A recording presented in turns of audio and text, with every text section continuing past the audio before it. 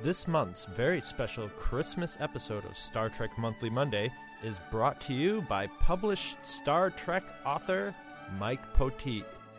Thanks to Mike for not only financially supporting Two True Freaks, but bringing that extra glossy layer of gravitas to the show. That little touch of class that Two True Freaks so sorely needs. Identification. What's the name of your show? Absolutely. Two True Freaks. Okay. Hi, this is. Is it audio or video or both? Just audio. Okay. Strictly audio. Okay. Hi, this is Alan Ruck, and you're listening to Two True Freaks. For us freaks. Awesome. Okay. Thanks. So nice.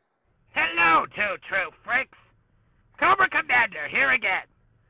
It seems that my appearances on your internet radio show have proven quite popular, and I have begun, somehow, receiving emails from your listeners.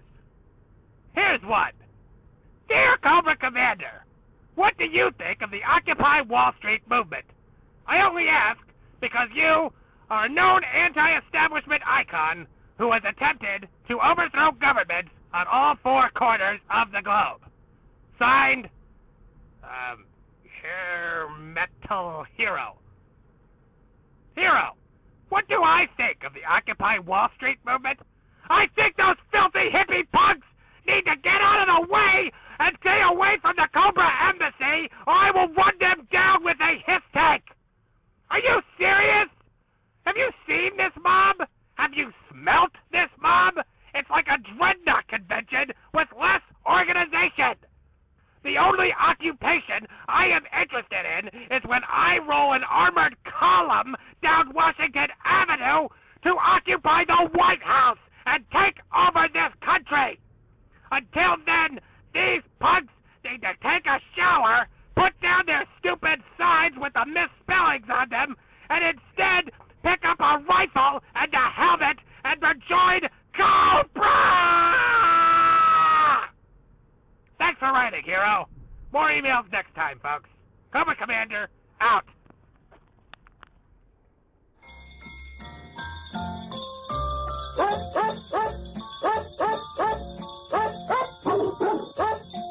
It's Christmas time again, suckers, and that's where me, Maury Clawhammer, comes in.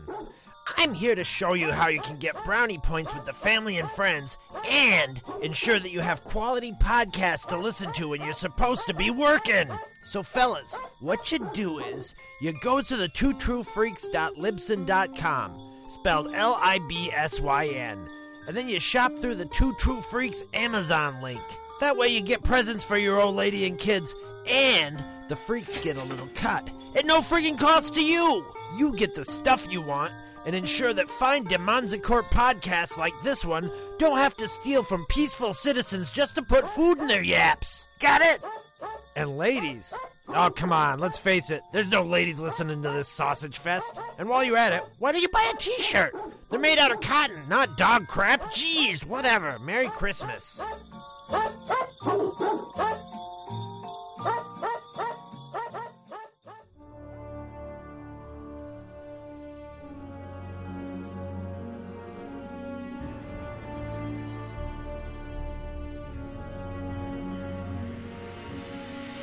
Just who the hell are you? He's James T. Kirk. Don't you read history?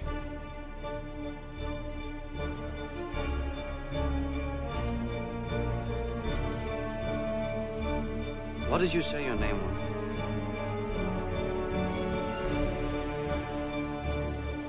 Captain Jean-Luc Picard of the USS Enterprise. Which one of you is the captain? Did we violate the treaty, Captain? Red alert! All hands, battle stations! This is Captain Kirk. Incorrect. Can we just get down to it, please? Prepare to attack. All hands battle stations.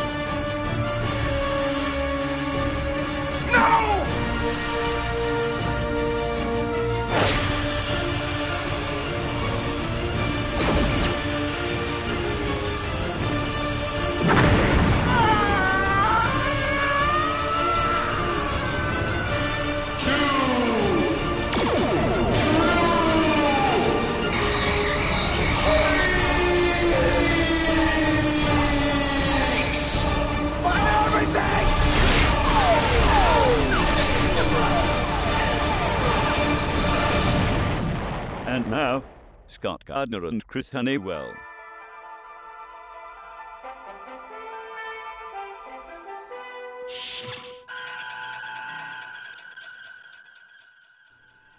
Hello and welcome to Star Trek Monthly Monday number 36.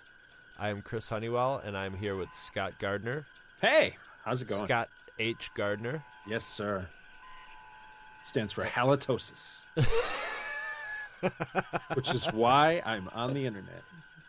I thought you were going to say halibut. Scott Halibut Gardner. Just same for the sort of thing. Yeah, you brought this sort of like a dead, rotten fish. So, yeah. So how's it going, man? Great. 36, man. It's unbelievable. So that's what? That's 3 years right there. 3 years. Go by months. That's crazy. Wow. That's awesome, though. I'm excited.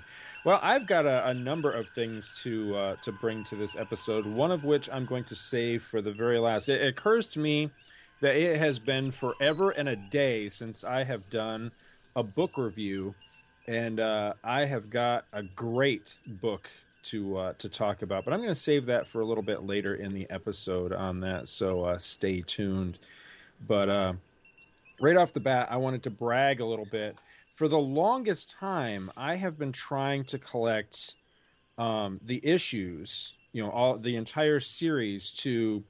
There was a while, I'm trying to remember what year this was. Let's see here, 97, according to the cover date. Back in 97, for a while there, Marvel Comics had reacquired the rights to do Star Trek, and they had a number of different Star Trek series. And, some were better than others, but, I've always been mildly interested in all of them just because, they're Star Trek. And the one that I was really curious to read was a series called Star Trek Early Voyages, which was actually the adventures of Captain Pike and his crew, set well before, Kirk's missions and stuff. And it's extremely faithful to the look of the cage. I mean, it's got the retro outfits and the laser guns and stuff like that. And it just looked really awesome. And I think I've thumbed through a few issues. I can't remember if I've ever actually read any of them or not. And I have like the first, I think, 5 or 6 issues of the series, but I've been trying to find them for the longest time so I could sit and read the entire series. And I remember my buddy Adam Tebow about 100 years ago recommending to me one of those omnibuses that IDW started reprinting all this. So, kind of like how Dark Horse has been reprinting the Marvel Comics Star Wars stuff. Right. IDW has been reprinting the Marvel stuff in an omnibus form. I'm not sure if they've done any of the DC stuff, but I know they've done the Marvel Comics because they did the original 18-issue series that took place like right after Star Trek The Motion Picture. And they've done several other ones. Well, somehow or other, I can't remember how I stumbled across it, but on eBay recently, I saw the omnibus that I remember Adam showing me, a long, long time ago when he had just bought it and he was recommending me getting it. And I was kind of like, I'd rather get the real issues and all that and holding out. Well, the trade was on eBay, $5, free shipping. I was like, what the hell? Can't go wrong there. Yeah, I ended up winning the thing, and I got it, and it's beautiful. It's a slightly smaller size. It's pretty much looks just like one of those Dark Horse Star Wars omnibuses. It's beautiful. So I got that, and I've started to read it, and I've read the first issue already, and damn, it was good, man. It's really solid Star Trek, and it feels like an episode of... like if the Cage had more than one, just that one episode with Pike. I mean, the art's beautiful. The captain looks like the all the characters look like the characters. And, it's really faithful. It's well researched, and I'm getting a kick out of it. So I'll report back as I read more of them. The only thing is that I know it, the series just ended and it ends on a cliffhanger. That's the only bummer to the whole thing. I don't know how it ends, but I remember Adam telling me, he's like, the only disappointment with this, he goes, be forewarned that, they just up and canceled the series and it's never, there's never been a resolution to the final storyline. It just ends on a complete cliffhanger. And I'm like, damn. but it looks IDW really cool. should have just polished it off. They've got writers and artists. That's true, yeah. They should have just polished it off and had that as a little bonus to it. Yeah. I don't know if that would be a copyright issue at all, you know? Yeah, I don't. Well, I mean, you know, if they own the copyright now, you know, if they have the rights, you know, to publish Star Trek, then theoretically you would think that if they reassembled the same team, or you know, as many of the same team as they could get, you know, to polish it off, you would think that that's, I don't know, at least theoretically possible. It doesn't seem like anything anybody would be resistant to doing. Right. It's too late now. I guess. Well, maybe one day, or maybe there'll be a book or something. Because one of the guys behind it, because I think it's co-written through the entire series, but one of the co-writers is I forget his first name. I think it's Dan. It's Abnett from the Abnett and Lanning team that have done a lot of sci-fi. They've done, you know, like Legion of Superheroes. I think maybe they've even written some Star Trek novels, if I'm not mistaken.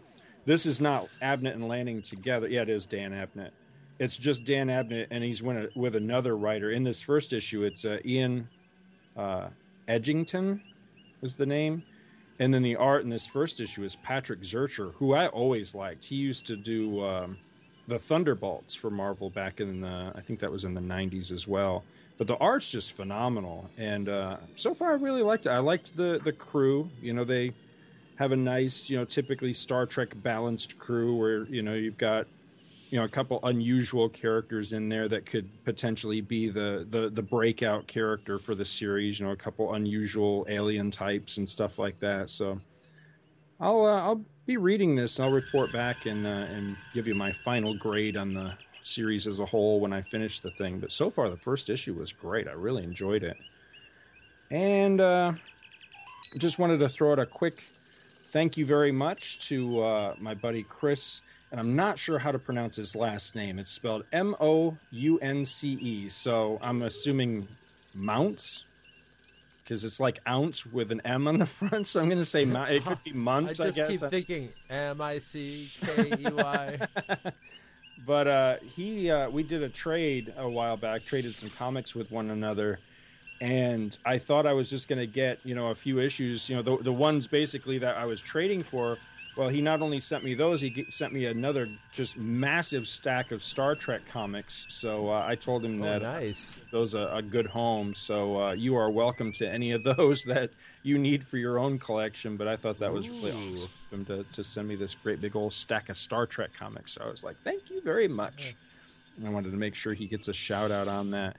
Also, a thank you and an apology of sorts to our friend Steve J. Rogers. Now, the thank you is for him.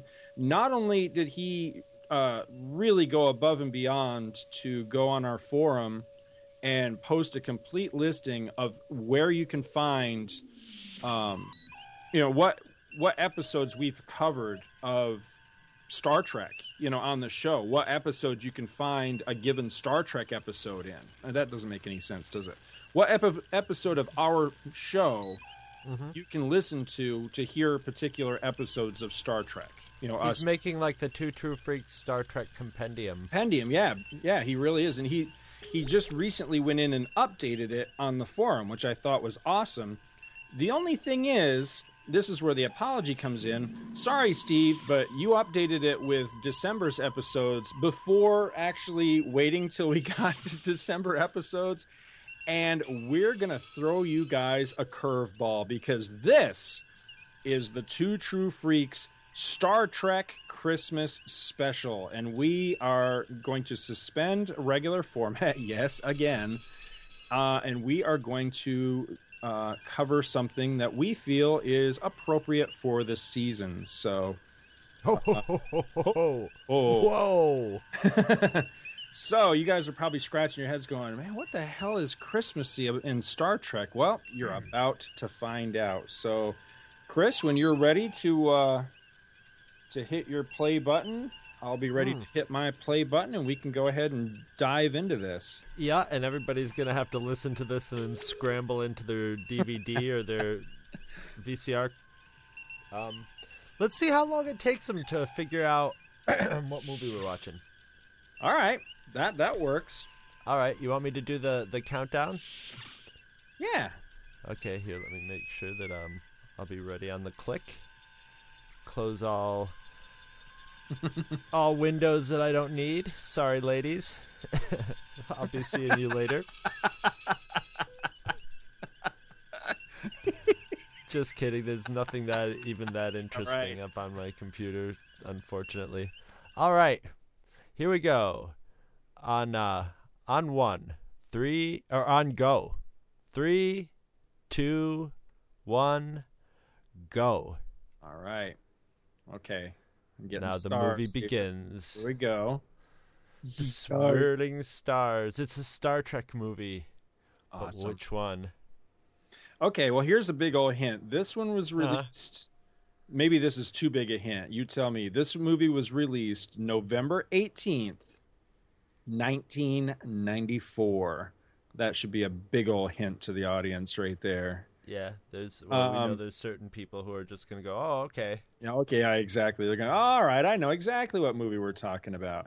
Now, I want to know your origin story for this, because I definitely know my origin story for this one. So where did you first see this one? I first saw this in the theater. I went to the movies to see this one because by this time I'd been sold on Star Trek: The Next Generation. See, now giving it away, but oh well. How long can we hold it out? So I was very, and if I recall, the reviews were pretty good. Mm-hmm. And so I was very jazzed to see it. So I can't remember who I saw it with, but it was probably like a usual group of, I'm sure my friend Mark and probably like this guy Dave Rapp was with us. And couldn't tell you which movie theater I saw it in, but I remember being sort of lukewarm on it that first time I saw it, and I just watched it again last night, and my opinion has changed almost 180 degrees, because that would be sort of that would still be sort of lukewarm, but I really enjoyed this movie watching it again. Yeah. And I gotta tell you, watching it again just before, because usually with a lot of these movies, I don't watch them before we do a commentary, but I hadn't seen this since I saw it in the movie theater, if you can believe that, since 94. So this is like my immediate revisit on this movie from its first impression, and I picked up a whole lot more from it upon further watchings than I did that first time. Now, this is according to what I've heard. I don't know if this is really true, but I've heard that that's a CGI bottle. I've heard that a number of times over the years. I don't know if that's, like I say, I don't know if that's really true or not. I don't know, but I don't think that's what a bottle would look like. And when you look at it, see how far away they are, I don't think they'd be able even to see the bottle hit it from that right. far. You know what I mean? And the scale of everything. I love the depiction of media in yes. You don't see that too often, and it's this whole mounting on the. Now let me see. It's our buddy. Yep. Alan Ruck. Yes, we did. We actually got to talk to him, and he was very nice. He was not at all like Bruce Boxleitner. Like Bruce Boxcutter. He was very, very pleasant, wasn't he? He was a really nice guy. He was. He was very pleasant to talk to. No, he was just genuinely happy to be, one of those happy to be there and happy to be talking to people. Now, I remember seeing this. I also saw this in the theater. I saw this at one of the two big malls in Atlanta. I can't remember which one it was. I've only been to each of them once or twice, and this was a big fancy mall, and I went. Mark Buttrick took us. And let me see, this would have been November 94, so Missy and I had just gotten married. So we'd been married like less than a month, because I know we went to the premiere of this. And I was psyched out of my mind. And a lot of it had to do with the rumors surrounding the movie of what was going to happen with Kirk and everything. So I was very excited about that. And, of course, just excited because by that point, I was a full-fledged next-gen fan, as well as, I've been a lifelong, pretty much lifelong original series fan. So I was a big Kirk fan. And I knew enough about the movie ahead of time that likely Kirk and Picard were going to play nice, but still there was that factor in there that if they didn't outright somebody might get slugged. Yeah, I at least was hoping that Kirk was going to show up Picard, for the also ran that I've always believed him to be, and he does, and that's one of the reasons I have always vigorously defended this movie. So, but we'll get into that a little bit later on. You see, I remember being very underwhelmed. I remember going, man, those guys are showing their age, but maybe I'm just used to the older, fatter version of Shatner that we see now that's just a caricature of himself. Right. That he seems really dialed back in here and very, just very doing a very good job of not overacting, playing the subtleties of this part. But maybe it's just because he's so outrageous now that this just makes it seem more. I really like this beginning part. I do too. Well, maybe it's just me, but it occurs to me, it seems like we're starting to create a little bit of a trend, you and I, with, well, you remember I pitched an idea to you a while ago of starting a whole new sub-series in Two True Freaks, something like Two True Freaks for the Defense or something like that, where we take movies that we felt were kind of undeservedly, dogged. Mauled. And kind of try to defend them. And I think we're actually doing that. We've done that a number of times.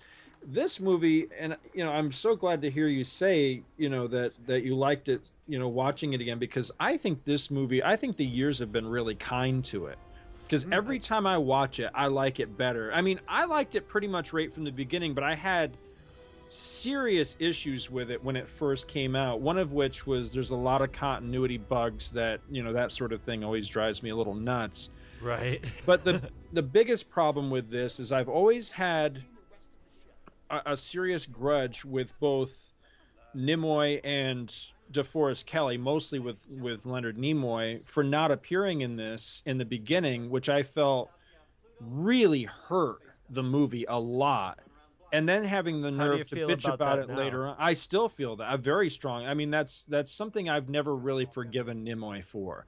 He has been very vocal in his criticisms about this movie, but I place a lot of the blame on why the movie, I don't want to say that it didn't perform well, because it did perform well, but a lot of the criticisms that were leveled against, I mean, let's face it, at the beginning of the movie right here, I never really bought that it's Kirk, Scotty, and Chekhov. These are guys I just, yes, they were friends when they worked together, but do you really see them hanging out in their off time together? And I just don't. What I see going on here is those are the three of them, like Spock. I'm picturing Spock's really busy doing, he may be doing a diplomatic mission or something. McCoy's just like, I ain't getting in a spaceship to go open up the Enterprise. God damn it, I'm a, And then it has that feel of, an opening ceremony where, okay, these are the guys that had time on their hands that we got together.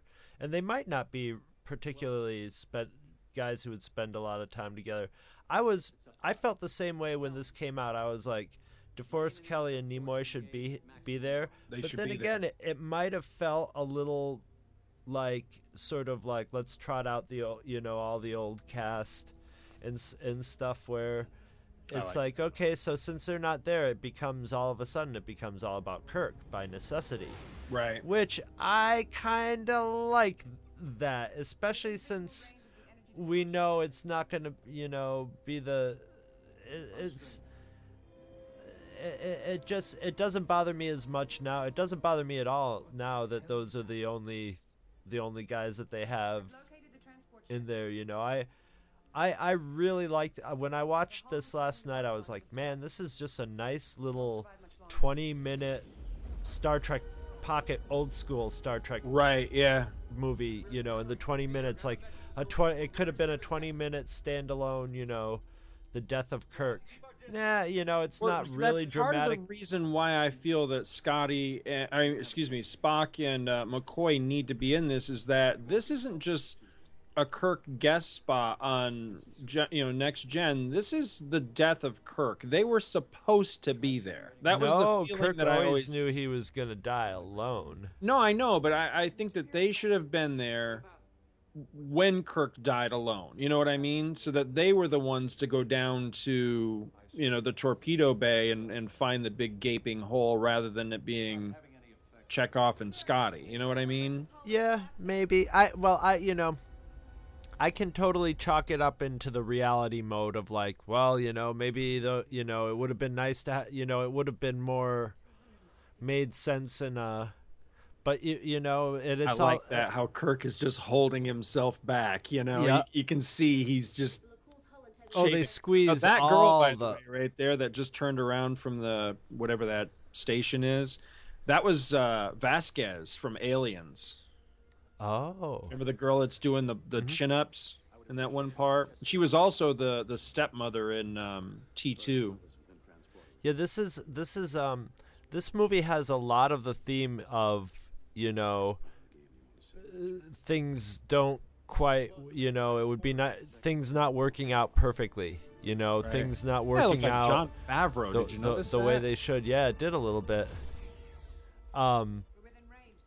There's a lot of things in this movie that don't that don't play out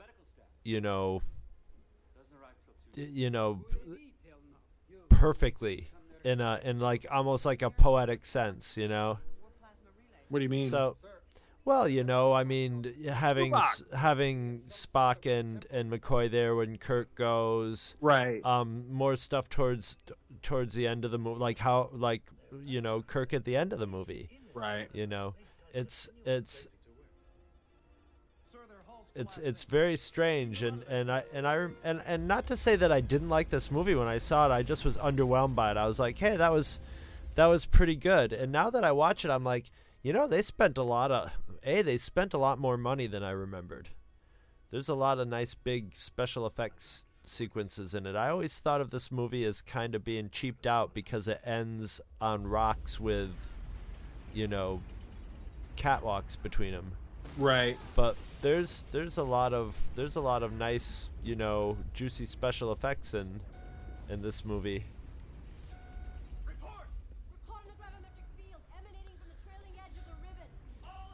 Let me see. I'm trying to think. I watched this today in preparation for doing this. Yes. And I actually took a bunch of notes. But like I say, every time I watch this, I do like it more and more. But I see, like in this part right here, this to me seems very evident that this part right here that Chekhov is filling in, this was intended to be the McCoy part, because this is down in sick bay and all that sort of thing. But well, even Chekhov's line of like you're now your nurses, now your grabs nurses, the reported. That's a total McCoy line. That's a total McCoy thing to do. Like, come on, you're drafted. Right. Now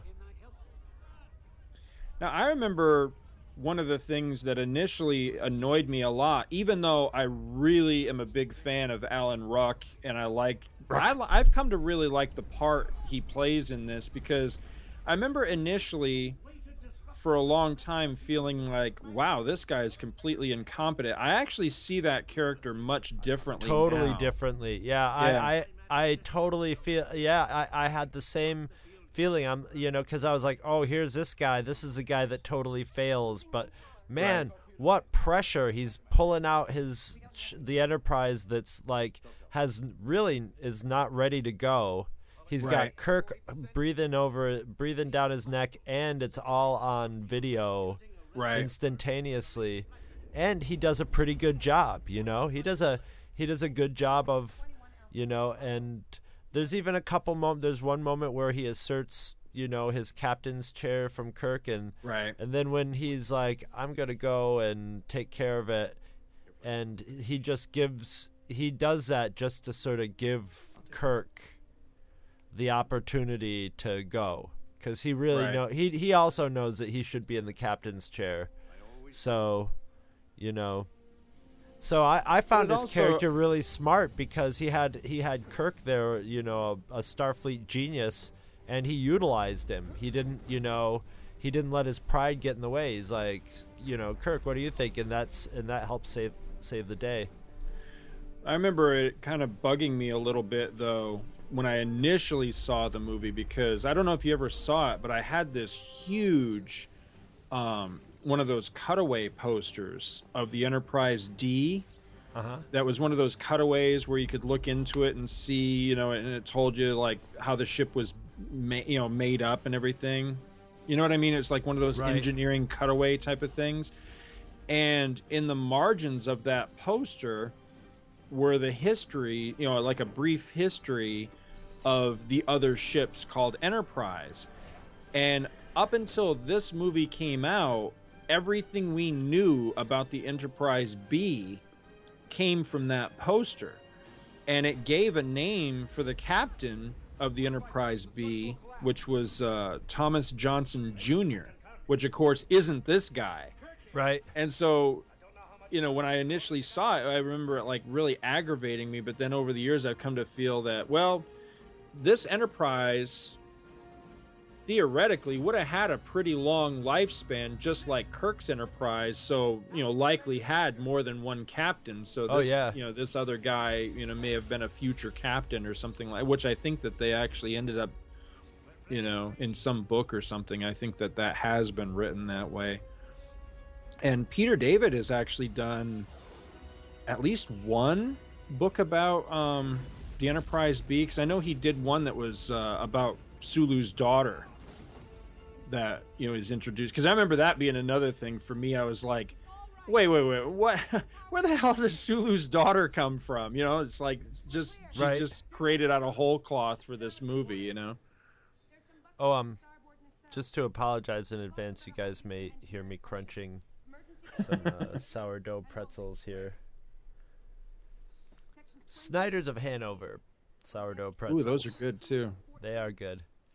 I think she looks a lot like George Takei. Yeah, she does. I think her facial structure is very. It's like her eyes and cheekbones, and mouth are like. She totally looks like she could be George Takei's daughter.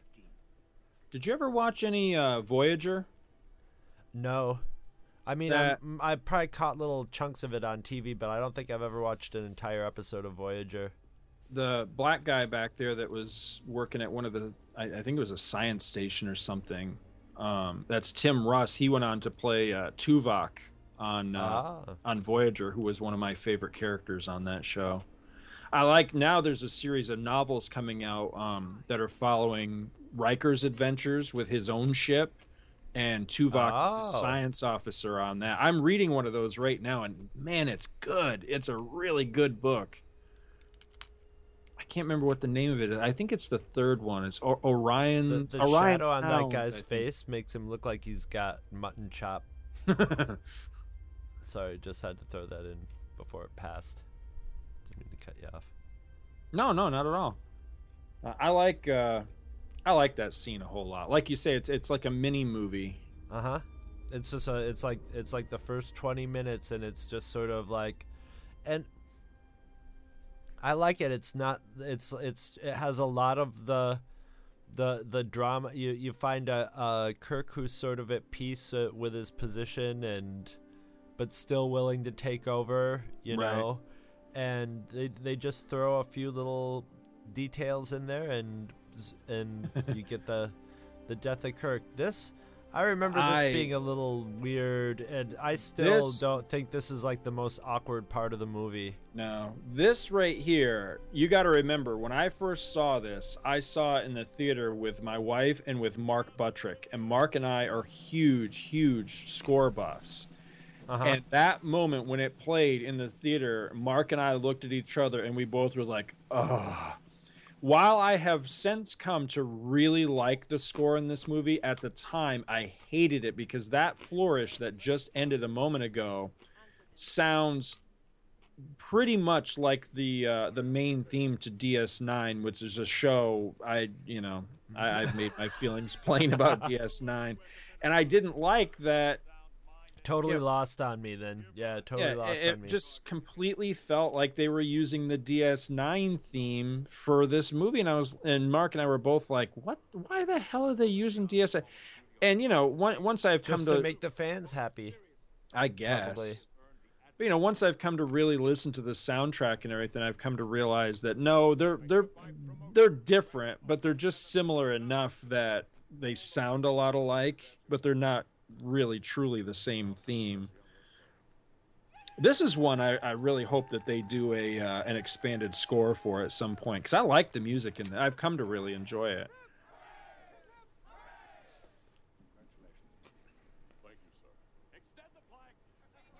It's just so weird that they started out with him as a prisoner in order to give him his. It's goofy. Weird. Yeah, it is goofy. I tell you what, though, it was neat seeing the TNG's crew's name, the actors' names on the big screen. That's a lot of the thing with this movie too, is that I think this movie loses a lot when you can't see it in the theater, because this was a spectacle in the theater. Especially like the saucer crash sequence, and when Viridian 3 gets destroyed in the theater, that was amazing. That was beautiful special effects, right up on par with something like, say, the destruction of Krypton or the destruction of the Death Star or something. It was just, awesome. But plus, the crash of the saucer, I just remember thinking how incredible, because I saw this movie. The special effects in this are, well, it's only 94. It's not that old, but they special effects still are taking leaps and bounds year by year, and but this it's the way they handle them, and this movie handles them really well. So they're very it holds up. This movie totally holds up. It does not have the feel of the 90s or something, what I mean? It doesn't. It's almost completely practical effects too. There is a little digital in there, but for the most part, like the saucer stuff, that they were still doing that practical, and I think that's why it holds up so well. Well, it really holds. You see, I think that's funny. That's kind of what I would do if somebody said the same thing to me. I would push them overboard too. So my memory was it was always that it was Troy that he threw over. I wish. And that's what I think. It was wishful thinking over the years that transformed my memory into that. Who are the barbershop quartet in the background there, by the way? Didn't I see those guys singing outside of a restaurant at Disney World? It's the Dapper Dans.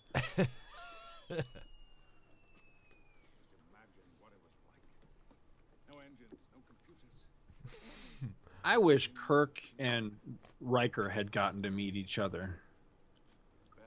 Yes, that would have been awesome. Well, Riker's really into people. You know what I mean? He would have been when there's been a couple episodes of the TV show where Riker's got to meet his idols or somebody famous, and you can tell he's just like, oh, this is awesome, I'm talking to this famous person, and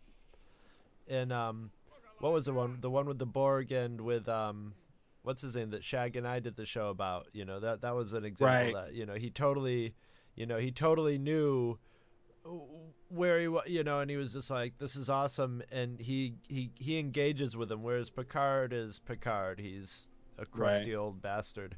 Is this guy like the autopilot, or is that's he actually like the real captain of that ship in real life? Oh. I forget what the name of that ship is. It's not really the Enterprise. They rented it for this movie. I can't remember the real name of it, but that guy that took over for Troy there is actually the real captain of that ship in its real life off screen. Can you hear the neighbor's cat out my window howling for its... No. That's good.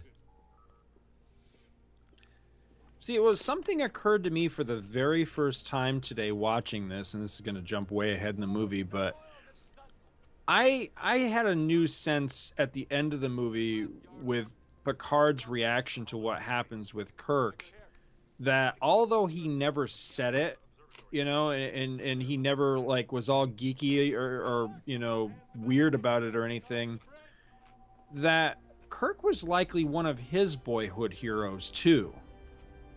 And that really, it's funny how that thought never really occurred to me before. But when I had that I picture thought Kirk watching as like today, Davy Crockett. You know what I mean? right? Yeah, exactly.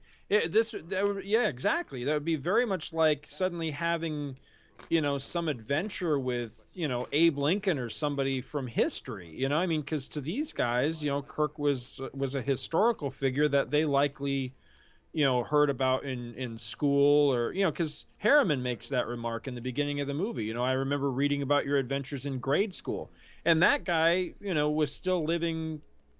You know, was living when Kirk was still living. Right. You know, these guys are 80 years in the future when Kirk's, you know, supposedly dead and buried.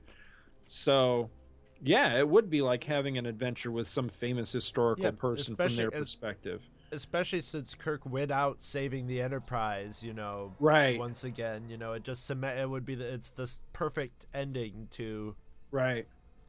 But that's definitely one of the reasons why I wish that Riker and Kirk could have met, even if it was just long enough for Will Riker to kind of geek out a little bit and want to shake Kirk's hand, because there's a line in here later on that makes it very obvious to me that Riker does have a bit of hero worship regarding Kirk, you know, because he knows, you know, when Crusher's talking about the Lakul, Riker says, "Oh, well, hey, that's the mission where Kirk was killed. Where Kirk died, yeah. Yeah. Now, this is also, if memory serves, this was the first we saw of the new uniforms that slowly phase in over the course of the movie, you know, where they're, you know, up till now they'd had like the black stripe at the top, and then, you know, they had the color, you know, most of it was like the guy up there on the gangplank, you know, where it's kind of reversed, right, where the uniform's mostly black now with a little bit of color at the top. That one, everything's mood lit for the movies too. Right, everything's darker in this. And notice in this shot, they're saving some money on this set. Everything's a tight shot on this set. That thing they're moving right there was used in a number of episodes of the TV series. If you ever see when we get to the one where Picard becomes a Borg, that was the thing they lock him in toward the end of the conclusion. I think it was also in the one where Data creates a daughter, which is kind of a goofy episode. Hey, it's Malcolm McDowell. He's the guy we watched at Dragon Con who was talking up all the ladies. Yeah. I kind of regret we didn't go over and talk to him. I remember us both being like, what would we say to him? But now I kind of wish we had talked to him. You know what I didn't know? I learned this today, as a matter of fact, that he is the uncle of the guy that played the Doctor on DS9. I never knew that before. I can't remember that guy's... Yeah, Malcolm McDowell is his uncle. I can't remember that actor's name in real life. He's got a weird name. But he was Dr. Bashir on DS9. Yeah, he's his uncle. I thought that was pretty cool. I don't know if that helped him get the gig or not. It actually lends to my theory that most everybody you see in Star Trek got the gig because they knew somebody from some other project they'd been in. Now, this is a scene here that I think is a little I don't know if it's fan influenced or just not well written, but I don't think Data would put his chip in just sort of blasé without talking to the captain. Exactly, yes. As he's an officer on the ship at this point, you know. I like the Silver Surfer Maquette in the background there. You know, it could fry his brain. Mm-hmm. And it's like, you know, this is like the equivalent of two buddies sitting around drinking beer, and one of them's like, "I'm gonna go get that tattoo now," you know. Except they're not drinking beer, and he's like, you know, this might fry me. I'll make the decision between Geordi and I without, you know, the captain or you know. I just don't think this is how it would go down. Well, you know, this would be like somebody, you know, I think it would be done at sick day. Somebody serving in the military going, you know what, I think I'm going to have a radical brain operation, you know, and not let anybody know. You know, it's like, no, you know, there's chains of command you have to go through for these decisions. You know. Yeah, I like the idea of the storyline. I think that this is one instance where this movie suffers from, say, like, I hate to even say this because it's actually a movie I really like, but, you know, like Spider-Man 3 syndrome. You know, a lot of people's complaints with Spider-Man 3 is there's just too much shit going on in one movie. You know, there's you got too many bad guys, you got too many subplots, you got all this stuff going on, and it's too much for one movie. While I slightly disagree because I really like Spider-Man 3, I understand the criticism, and I would apply it to this movie in this instance, because this thing with the data chip, emotion chip, is just one a little extraneous. Yeah, it's one more subplot you really just don't need. People wanted to see Data have some character development, though, so that was pretty much. And wasn't that something they introduced in the TV show, and they were probably like, yeah, we'll save it for the movie, you know? Right, yeah, because I think that comes from Data's brother, who, yeah, we'll eventually get to all that. And I love the lighting in some of these scenes right here, although there's a great big continuity gaffe coming up here in just a second.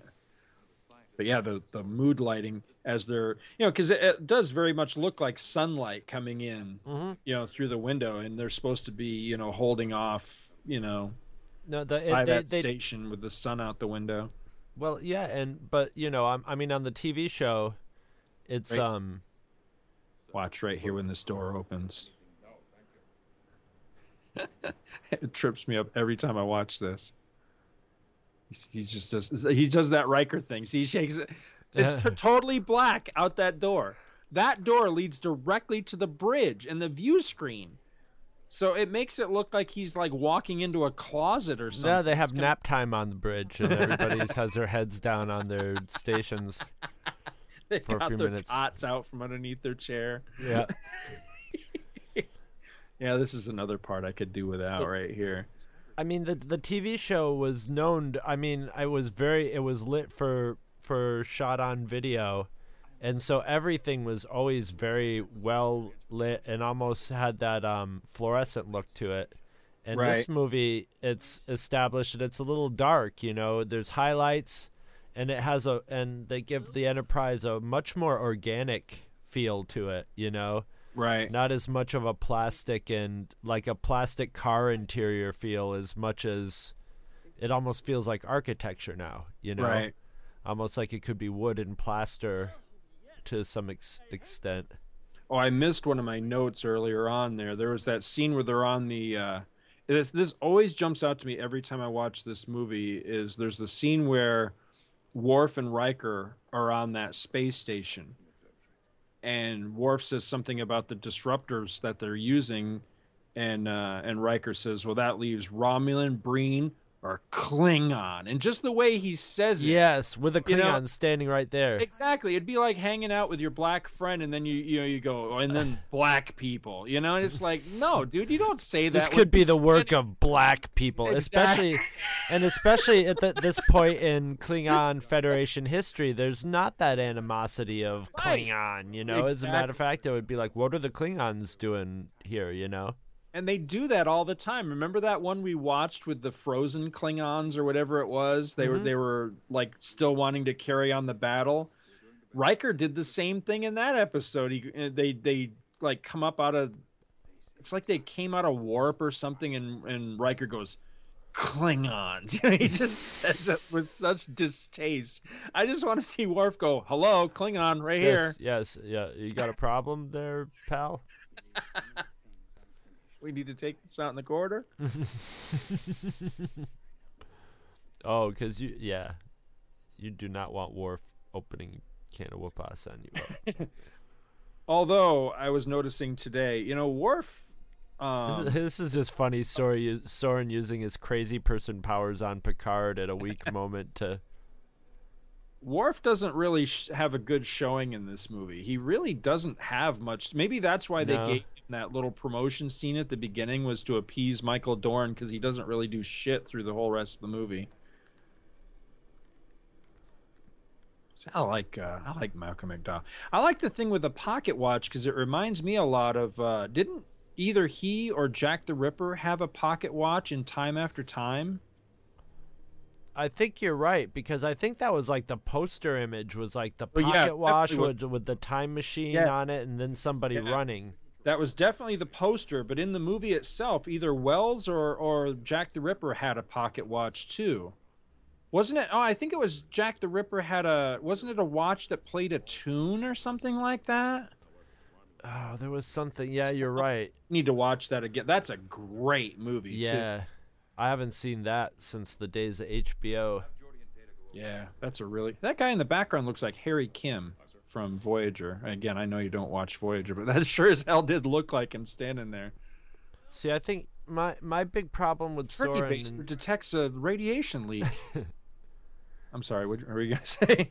I like Malcolm McDowell too, but I don't think you ever really get, you basically have Guinan say, oh, he wants to get back at, he wants that more than anything else to get back into the Nexus. Right. But I don't ever get like why, I don't feel from him the need being so strong that he would, do what he does to kill an entire planet off just to. That get needed to be into it. explained better. It really did. There needed to be a scene of Malcolm McDowell in the Nexus, like reunited with his, reunited with his family, or some, an explanation of exactly what had the Nexus done for him that he needed so badly to get back to it. And it's sort of filled in a little tiny bit in the dialogue, but still, I don't feel it's enough. Yeah, you don't because Guinan made it. Right. She went on with her life afterwards. It obviously wasn't very easy at all. It was very hard for her to do, but she did it. So why aren't there? They what did they save, like 50 people or something, or like 100 people or something on that ship, or percent? Why aren't there like a whole bunch of? Is it just because Soren has a long lifespan? That he's the only one who's like gone to such lengths to get himself back into the Nexus. Right. It's just you don't get even when she describes how beautiful it is and that she made it past, you gotta wonder what would make someone crack so much to the point where they would be like, Well, the backstory on him, and I'm trying to remember where I'm thinking I must have been from the novelization.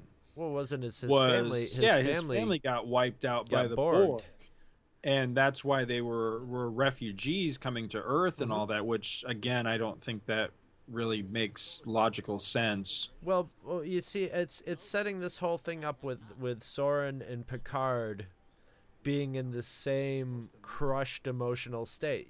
Right. So Soren lost his family, and Picard just lost the last of his bloodline family, the people who could pass on his bloodline. Right. And he's made the decision not to be married and have kids, and he's just realized that decision I made has ended the Picard family line.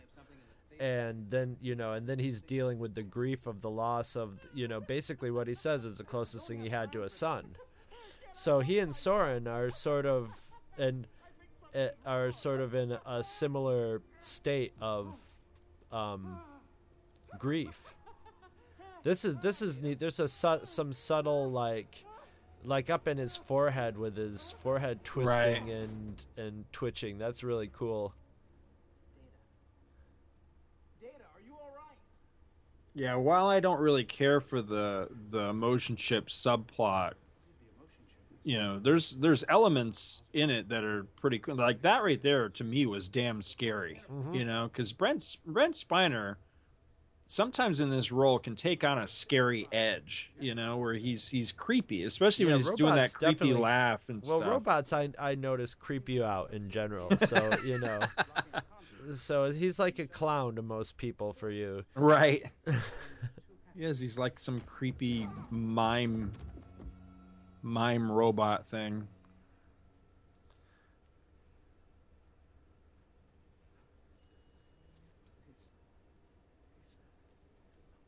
See, these scenes got big audience reaction. People were really excited to see Data experiencing fear for the first time, and it's good to see that they still have those stupid that stupid laser hologram sticker technology in the future. To put, now that's supposed to be Picard's nephew and brother, but they're not played by the same actors that they were played by in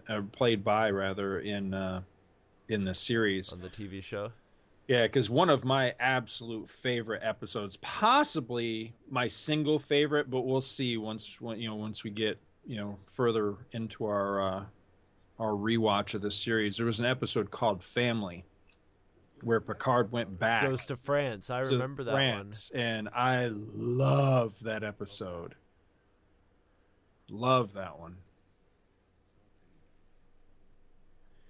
Now, I have very mixed emotions about this scene, because while I think that this is a very strong scene, I think that Patrick Stewart gets to really show that he can act, that he is a good classically trained actor and everything.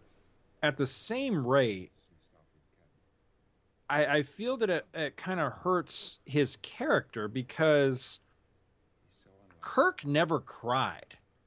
I was racking my brains today trying to think, did we ever see Kirk cry? Not like this. When Kirk cries, it's like Enemy Within, like. But I mean, he lost. We as the audience and as fans, we have seen Kirk lose the love of his life, his best friend, and his son, and never shed a tear over any different of that. Beast. Yeah, this is a different beast, and it's different humanity. It's humanity, hundreds of years in the future. Right, but I mean, here this guy is in his first big screen theatrical role, and he's Blatton, and it's like, I think it kind of hurts him a little bit. It makes him seem like he's the kindler, gentler, wussier, in touch with his feelings man, and Kirk's the he's the rugged macho man, which I don't actually mind that dynamic at all, because I actually like the fact that in the long and short of it, if I had to write up a one sentence synopsis for this to go into like TV Guide or something, it would be wussy old ball-headed Picard gets his ass whooped and has to turn to Captain Kirk to save the day, because that's pretty much what the movie is to me, and that's why I like it. Because Picard can't get the job done, and Kirk has to step in and go, all right, you go sit down, I'll whoop this guy's ass and get the job done. You didn't have the setup that Picard has. Here you have a ship's counselor that's going to hunt you down and be like, she came right to she knew something was horribly wrong because she sensed it, came to his quarters and started working on him. He knows if he's going to cry and address this with another person, here's the time and place to do it in a confidential way without undermining his authority to the crew. It's just supposed to be a more quote unquote advanced humanity, or a more when he gets onto the bridge, that's when he'll bite his lip, and he was just being pissed off to everybody before this moment. So right, I think this scene really works because it's a very powerful scene. He's just realized that the decisions he's made worked. He thought they'd worked out perfectly. Here's another of things not working out the way that they should.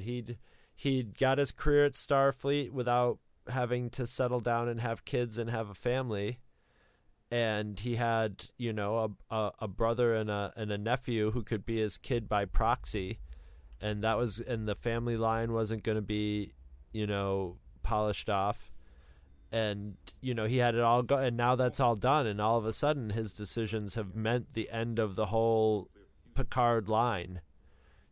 So see, you're gonna love the book that I'm gonna talk about when this is all over, then, because there's very strong parallels there. But my point was, though, is that this is Picard's first outing on the big screen. In Kirk's first outing, he got back together with all his old buds and watched his ex-wife get horribly mangled in a transporter accident, didn't shed a tear. Second movie, loses his best friend, doesn't shed a tear. Third he almost movie does. He chokes up. He chokes up, but he doesn't. He doesn't shed a tear. Third movie, his son gets killed. Doesn't shed a tear, although he does turn away from the audience. So he drops to the ground. He's so hurt that he reels backwards and falls to the ground melodramatically. You know. Fourth movie, he gets fish instead of the girl. Doesn't cry about it. You know. Fifth movie, he gets to meet God. Doesn't cry. Sixth movie, he gets sentenced to life imprisonment on a fucking asteroid. Doesn't cry about it. Picard, very first movie, Blatton. What? You know, all I can say is, what do you want? You want Kirk? You want Picard to be Kirk? He ain't. You know what? It's the. I just want him to man up a little bit. Yeah, you gotta wait a few seasons. I like that. That's sliding into a stop like that. That's great. Yeah. Now, this would be a time right here when the sweeping the phaser across the room would come in very, very helpful. Well, if you notice, there's been a lot of dodging of, like, Soren's first shot that he took at him was, like, point blank and just sailed right between them, like... See, Worf just not having a good showing in this movie so far. That's stock footage. Lot of stock footage in this movie.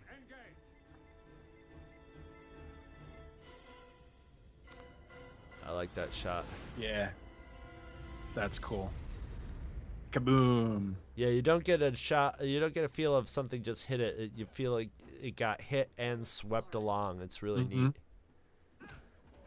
Oh, yeah. And one of these they say hi in Klingon. One of these Klingon dudes is Brian Thompson, who I always like. I like him in anything I see him in because he's just one fucked up looking dude. He is not pretty. There's a great little bit of Malcolm. There's a great little bit of acting coming up here with him at the end of. Got careless. The Romulans came looking for their missing trilithium. Impossible. We'll have no survivors on there. He's a great actor anyway. He just is. Oh no, he's, you know, I mean, anybody just has to watch A Clockwork Orange to see that he'll do anything to get his, you know, these roles are just cruising for him. This isn't a, you know, he doesn't have to do anything, like he doesn't have to lick anybody's boot or, you know, get his nutsack grabbed or anything like in other movies.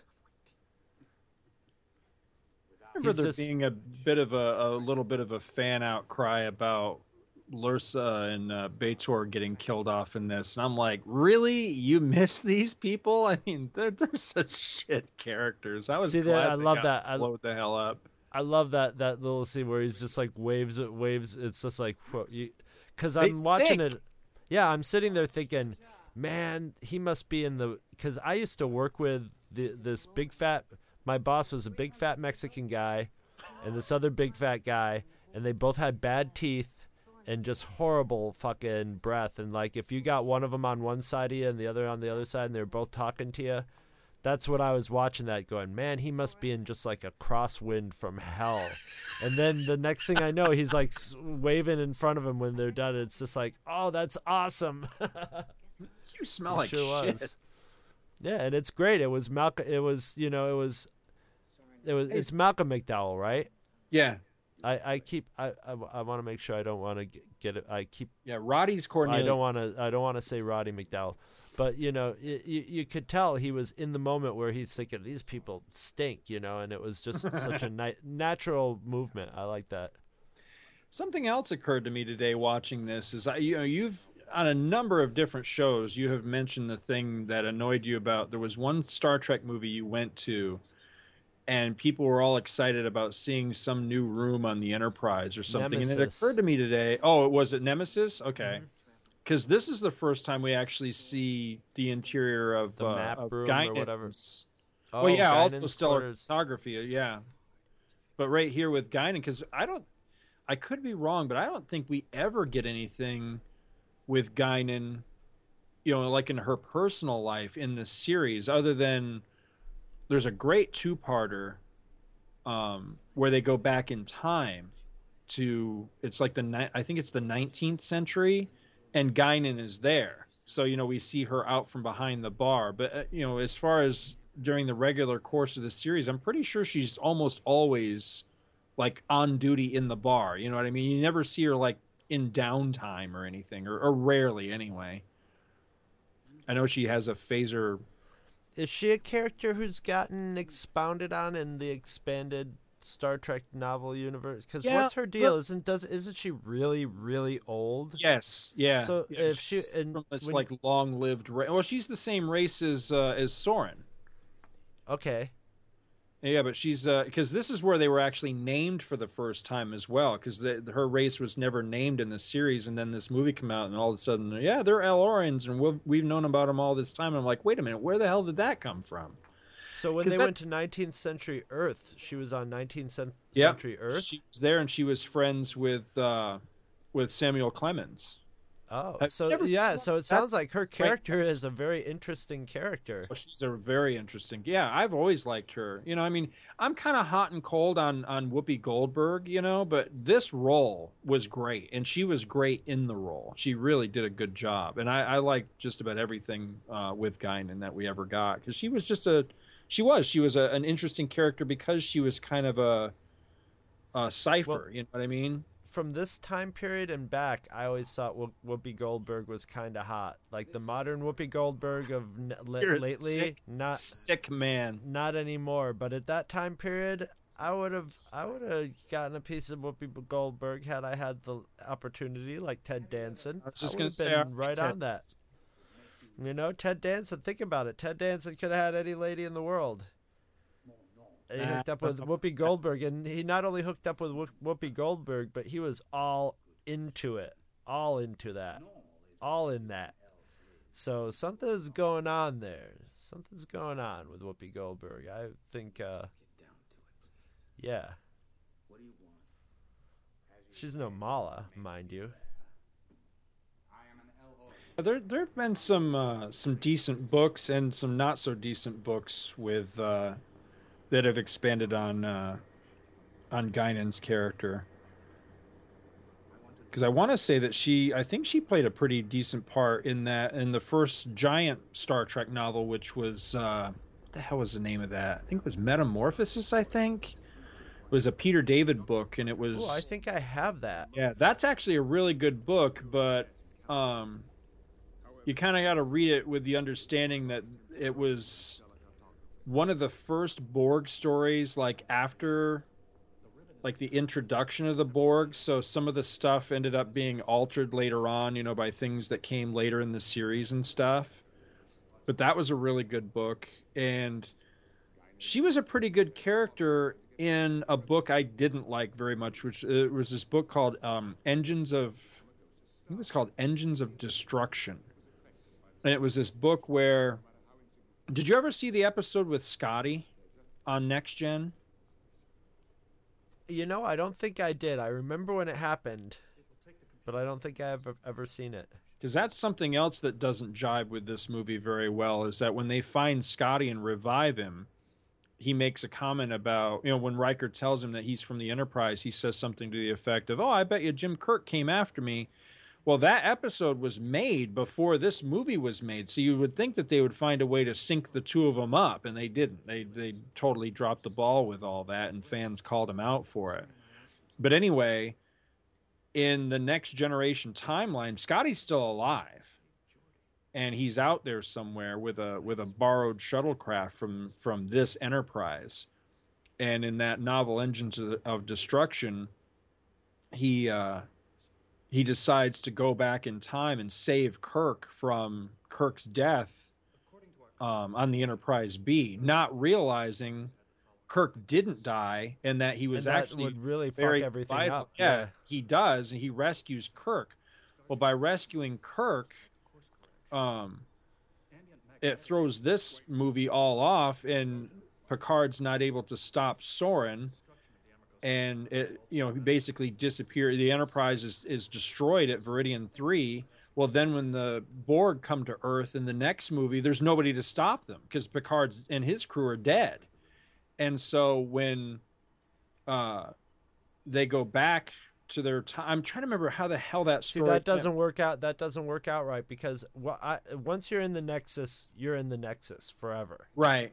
So even if they take Kirk out of it before he gets in it, he's still in it. You know what I mean? Because it's timeless. It doesn't make sense, but it's outside of time. That was actually something else I was going to ask you about later on in this. When we see Picard and Soren get pulled into the Nexus, even though Picard then goes back in time with Kirk and stops him, is Soren still in there somewhere? Or did it never happen? I'm going to cover that when we get to that, because this leads to a conversation. I can't remember who it was, but somebody had a theory about that, or was talking about someone who had a theory about that I pretty much I don't take it as that's what happened, but I see it as a possibility when we get to that part. I like the way Picard handles Data's little meltdown here, and the I like another that scene a lot. I remember seeing that scene on what the hell is the Jay Leno show called? The Tonight Show?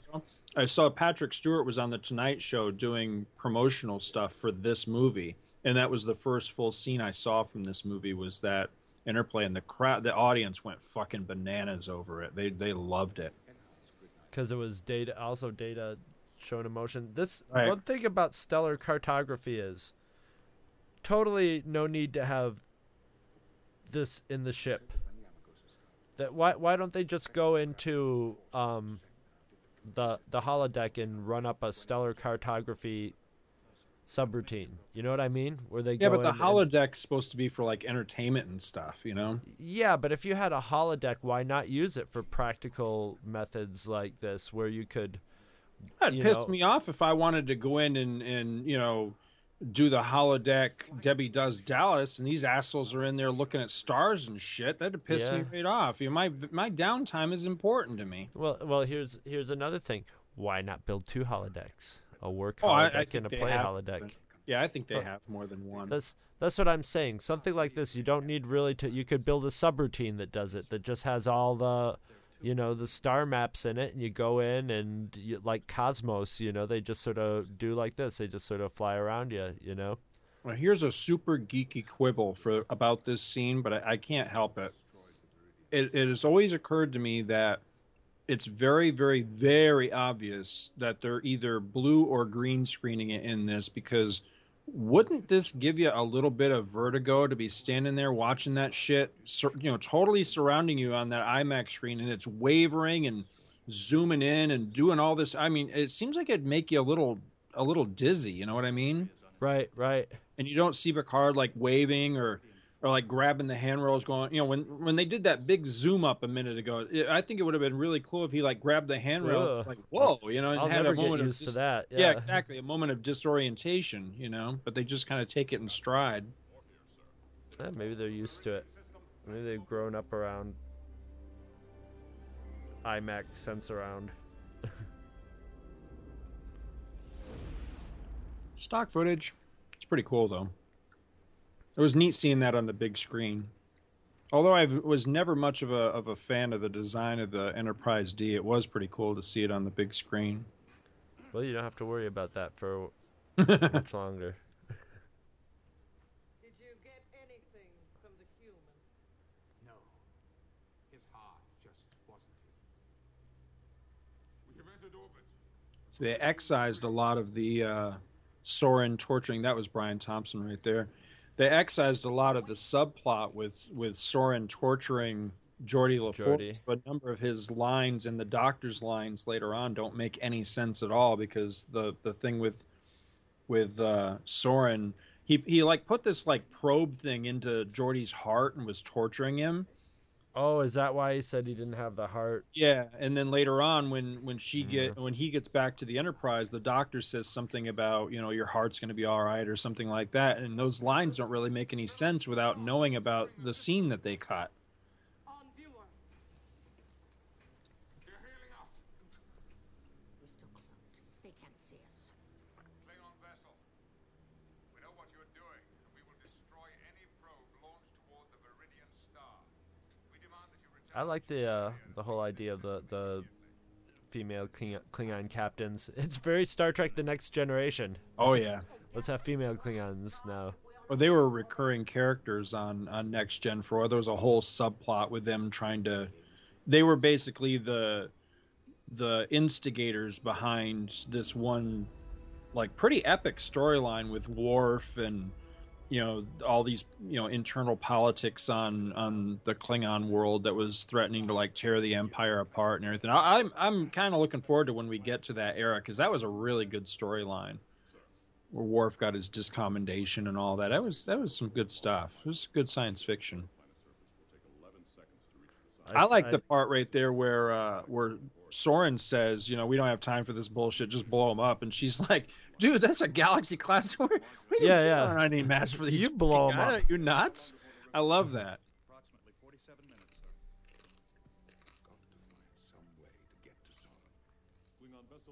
I really do love the lighting in this. Mm-hmm.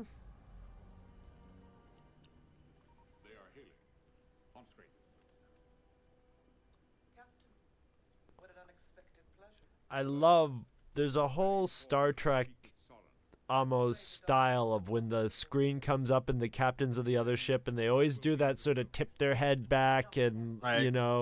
It's awesome. I love it.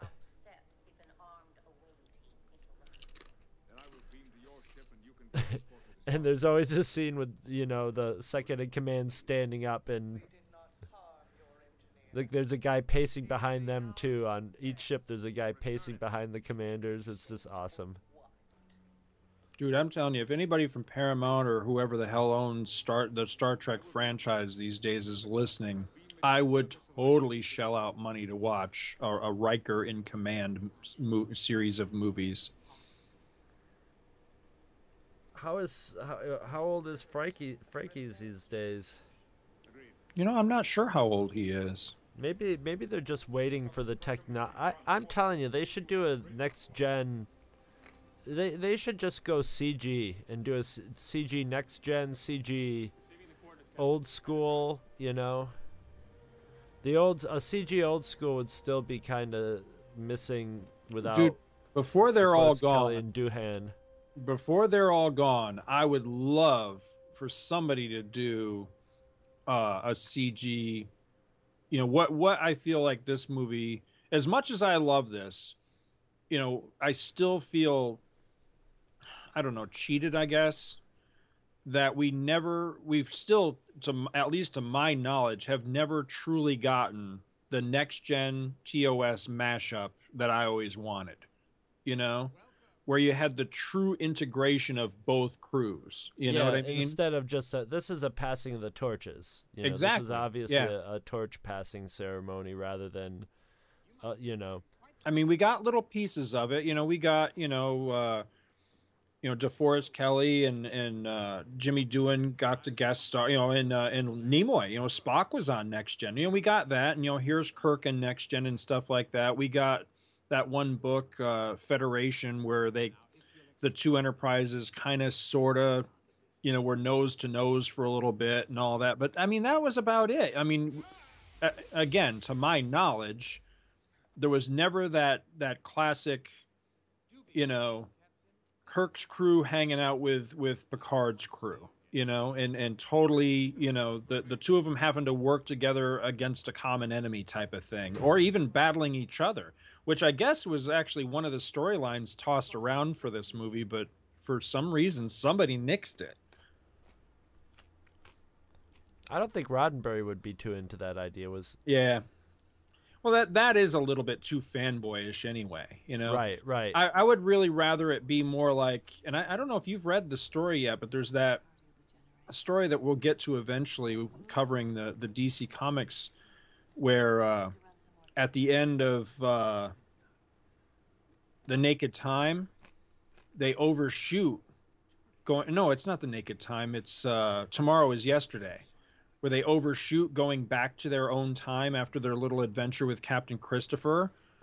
And they wind up 20 years in the future, and they meet up with Admiral Kirk and the crew of the Excelsior. Oh. And I could see something like, and then they have to work together to solve a common problem before, like, I don't know, like a paradox is going to destroy the universe or some shit. I could see, this movie could have been that. It could have very easily been that, where, there's some wonky friggin' time accident and one or the other of the Enterprises winds up somewhere it's not supposed to be. And then you've got, initially maybe even Kirk and Picard squaring off Marvel Comics style before they realize, hey, we're all friends here. We got to work together against a common problem, which is, saving the universe from entropy or, saving it from some, from Soren who's fucking with the time stream, and is going to destroy the universe, something like that. I think that's ultimately what the fandom was kind of looking for and didn't really get, you know what I mean? A lot of times, I gotta say it, sorry fandom, but a lot of times you really shouldn't get what the fandom wants, because it's, you'll be not, but the thing with Star Trek is almost every situation has sort of been forced together already anyway. Right. So, it would be kind of hypocritical to say, well, it would be very unreal. Why, of all the crews of all the starships in the Federation and stuff, would you get those, because those ones had TV shows in reality that they would meet up with each other. It's highly improbable and stuff. But, that ship sailed a long time ago. Right. With, conforming to reality. I like this because it ultimately ends up to be a very personal thing with Soren and Picard dealing with their grief in two different ways. And I think Picard subconsciously, or not even so subconsciously, might want to go on to he's here right now because of the chance that he might end up in the Nexus, because it would be the cure to the grief that he's going through right now, so, and Kirk being the one Kirk's dead already, quote unquote dead already. He's sort of at peace with all his stuff. And he's the one who sort of, brings balance to the Force of the expressions, Picard expressing his grief and trying to save the universe, and Soren ready to destroy it over his grief. I'm totally fine with Kirk being the chosen one. I bet you he's got a just murderous midichlorian count. Okay, this part is just plain stupid. Really? I like this part. Oh, God. Come on. I like the reaction of everybody just like, Jesus Christ. Oh, to answer your question, though, when I saw Frakes at MegaCon, he's looking a little... He's definitely aging. You know what I mean? I'm not he to getting say a he's little looking... Stay Puffed, or yeah. He's starting to get that Star Trek V look. He's a little beefy. This reminds me of the view outside of a Imperial Walker.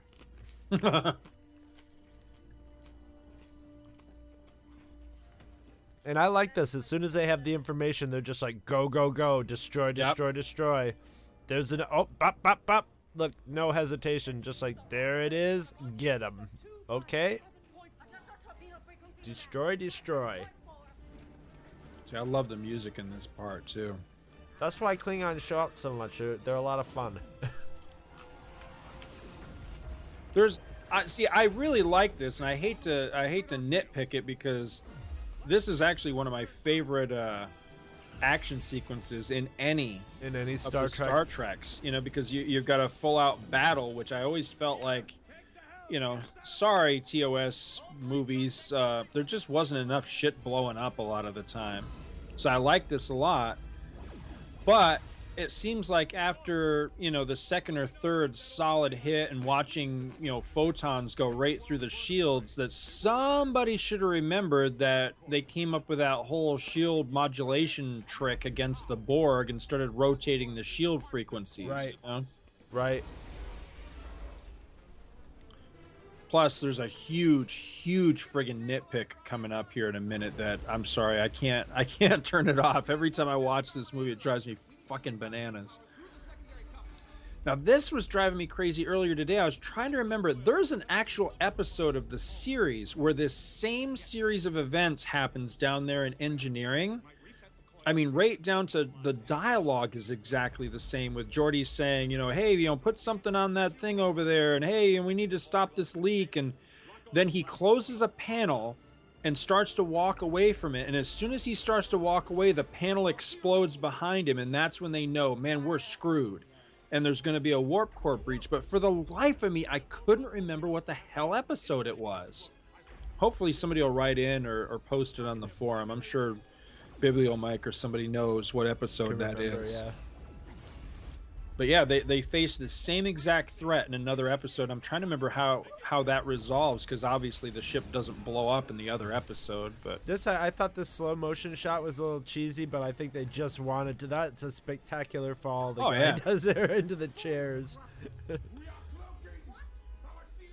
Slow-mo shots really aren't too. And all right, watch this right here. This is my nitpick.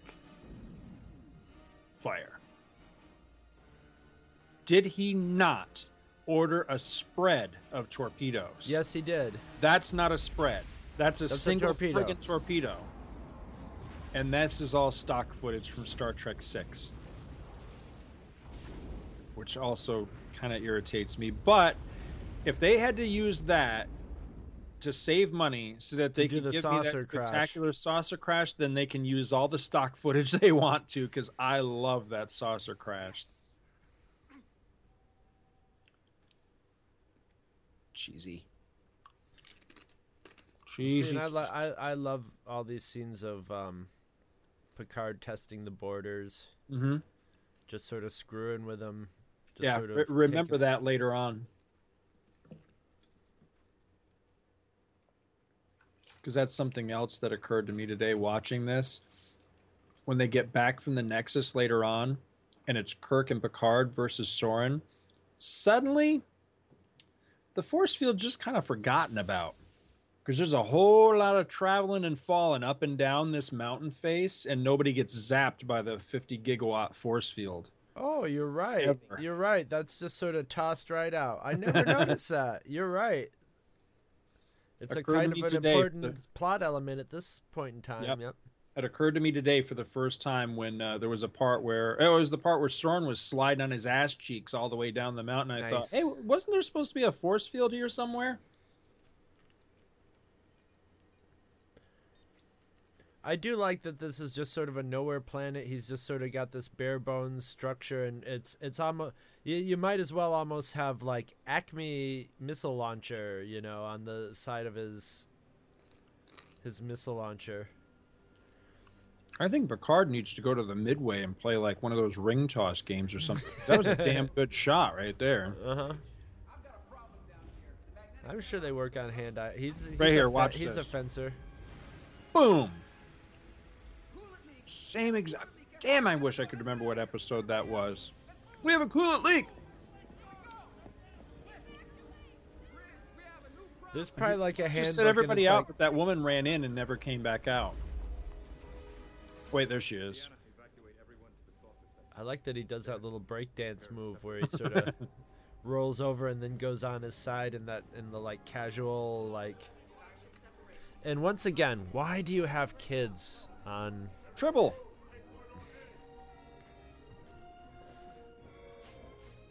I like that you see some other aliens and stuff for a change. Yeah, never on the bridge though. Starfleet bigots.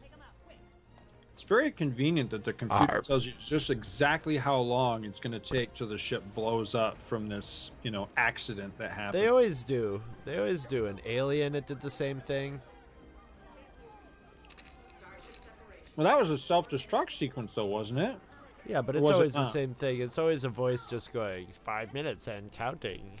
I mean, a self-destruct I can understand, but this is an actual accident where, like, something, happened that wasn't supposed to happen, so it's just odd that the computer knows exactly how long it's going to be till the ship goes kablooey, Oh.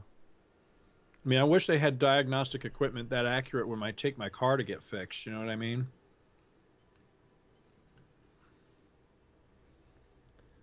Now we're gonna get to another part that I think is a little bit cheesy, coming What's up that? here soon.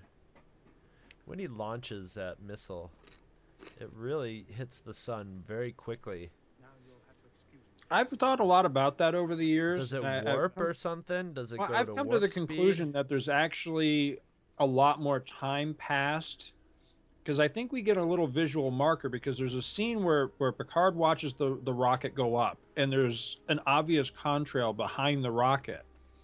And then the scene shifts to something else, I forget what. And then when it shifts back to the sun again, the sun's going dark and the contrail is gone. So I always kind of took that as like a little visual cue to the audience that a lot more time has passed. I would in hope this so, scene. because usually you're far away enough from the sun if you're not getting burned out that it takes a few minutes. Right, yeah. For what happens with this, you're like almost looking at the sun real time when it goes nova, and that just wouldn't. There's lots of things like you wouldn't be hearing these sounds in space either. So I love that little burst of the air from the thrusters, throws off all that like dust and debris. That's dust cool. and sparkle behind the saucer section. Yeah, that's really. Boom.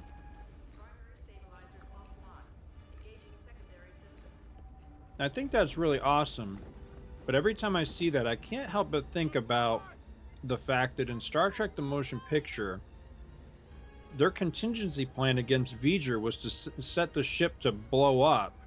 And Scotty had that thing about, an antimatter explosion would, take out, half the solar system or some shit. And I'm like, every time we've ever seen a starship blow up, though, it's never really been. Yeah, it's never been a huge deal. Well, maybe it was because Scotty was setting it to blow, to really Right.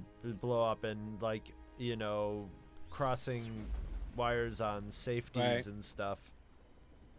Yeah, I like this little sequence here where he blasts a rock out, and you don't really know what happened to Picard. No, and he doesn't know. You can't really tell. I guess it would be the same thing as, you can blow up a nuclear weapon and just get a conventional explosion. You have to actually activate set the it warhead. to So have that the reaction. Now, with them having expanded the sides of the bridge the way they did right there, does that mean that Picard had to give up a little bit of room in his ready room for them to expand that wall out like that? Maybe. You would think so. It would. That's a great shot. Oh yeah, it's like a UFO crashing. Mm-hmm. Well, this is and the funny thing is there could be a whole storyline here, because there's a pre-industrial society on this planet. No, not this one. On the neighboring planet. On the neighboring planet? This was actually a small, like a small subplot in one of the Shatner books, where, at the end of the movie where we see the Starfleet teams coming down, they weren't just picking up the people. They had to actually disassemble the saucer of the Enterprise and do as much damage control as possible, so that, theoretically, thousands or even millions of years from now, when the people on the next planet over start exploring space, that they're not going to learn that, ancient astronauts crashed on the planet next door and, like mess with their, whatever, their culture, religions, whatever. Damn, I love this scene. This is I would say probably one of my top 5 special effects sequences ever. This was the scene that made me keep going to the theater over and over and over again to see this movie, because I just thought it was awesome on the big screen. And this was one of the last movies I ever did go to the movies repeatedly to see, in the theater. Right. It's been a long time since I've done that. Yeah. Mm-hmm. So I remember this came to our discount theater in Conyers, and I went and saw it like as often as I could, just to keep seeing that scene over and over again, because that's a hell of a good scene. Great special effects, just awesome model work. It just reminds me so much of a UFO that it's just awesome seeing a giant Star Trek UFO going into the atmosphere when it starts heating up in the atmosphere. I remember when I first started becoming a fan of Next Gen, I had some book or magazine or something that was all like the technical, the technical to-do of Next Gen. And one of the things it talked about, in theory, was, obviously the ship separated because we saw that right from the very first episode, but then it had a thing in there about an emergency saucer separation, and I'm trying to remember what they called it, like skid out landing or something like that. And I thought, man, that would be cool to see. And here you go, So I was the biggest dorky geek in the theater watching that for the first time. I was like, oh yeah, hell yeah. Here's a scene I'd actually see for a good number of years. That's a great matte painting, by the way. Wonder who did the mattes for this. See, I'm wondering what guys like, hell, I don't even know if either of the Ellen Shaws are alive anymore, but guys like, say, Ellen Shaw, I wonder what they do for a living now, because, who the hell does matte paintings in movies anymore? It's all digital now. Well, they're still doing digital matte paintings. It's still the same. It's almost the same process of painting, So it could very well be. I don't know. I don't know how old. Harrison Ellen Shaw is probably dead, but Peter Ellen Shaw was not like an old man when he was working in the 70s. I remember seeing pictures of him, and he was like in his late 20s or 30s or something. He was like the legacy of his dad, He sort of took over. He painted in the same style. I'm pretty sure Harrison's still alive, but yeah, Peter, I believe, is long deceased now. Well, I thought which one's the son? I thought Peter was the son, and Harrison was the father. Oh, is that it? I think so. You know what? Yeah, you could be right. I think Harrison's the one who started off in Disney and did right. Yeah. I could very easily have it backwards. It's been a while since. I know that I've got a really good. See, I don't know about the time passing because they're both sort of I don't know. See, now there's no contrail. But that means they've been standing there with their hands up over there for in the same position. Yeah. I don't know. Okay, so here's the theory: is right at this point is the death of Jean-Luc Picard. When this thing hits him. Oh, he doesn't die. He just gets sucked in. I'm saying when you get sucked in, you're dead. Remember how they were saying you can't fly a ship into it because it blows up any ship. Well, it didn't blow up the Enterprise when the Enterprise bumped it. You know what I'm saying? I'm saying they were talking about what a magnetic disruption it was. I think it pretty much didn't. This is a possibility. I don't think this is what happened, but you could probably argue that at this point that this is like the reality of it. It's wicked. That Picard and Soren are dead, and now they're in the Nexus, and everything you see is Picard. His adventure with Kirk is his way. Is almost like his heaven would be to fix the situation. He's just lost his ship and a whole world full of people, so he fixes it, and he fixes it with the the Captain Kirk's help, and so basically almost all of Star Trek surrounding from Picard is all going on in the Nexus. I can't remember who. Somebody brought it up on our forum, or they brought up a website of somebody who came up with a whole theory of how all of this is, how, everything after that was, the Nexus is sort of a convenient thing. I remember at this point, I forgot that, when he meets Guinan here, she says, well, you can exit at any time in any place that you want because we're outside of time, and that makes sense that he could get back to Soren ahead of time. But before I remembered that happened, I was sitting here thinking about this point. How the hell are they gonna explain that he can come back and stop that? But it makes sense in the context of how they paint it. This reminds me a lot of a few Back to the Bins ago when you, Mike, and I were talking about Superman for the Man Who Has Everything. Yeah, very much so. Very much like that story. Yeah. happening here. It's just really funny. There's been a little time between the release of these podcasts, but in the recording of them, it was only a couple days ago, and here we have almost the same situation developing, of somebody having to give up their entire... I always liked that part. With him hugging Renee. Uh-huh. Well, it's funny because he's got his own kids, but Renee is the one who really because Renee's the one that's actually real, and that's the one who has the most effect on him, in this. And I mean, there's a scene very similar to where Superman has to tell his son, "I don't think you're real," Mm-hmm. And he doesn't really tell it to him in this one, but it's the same sort of idea. He's just like, I'm gonna have to let go of my son, my family.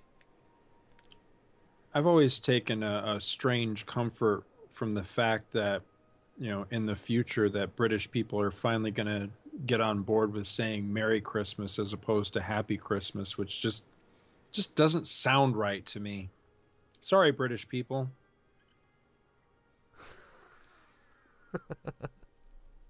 I've never noticed that. In this, they do. Well, of course, he's French too. I guess you could always write it out. He's French when he needs to be French. The rest of the time, he's an Englishman.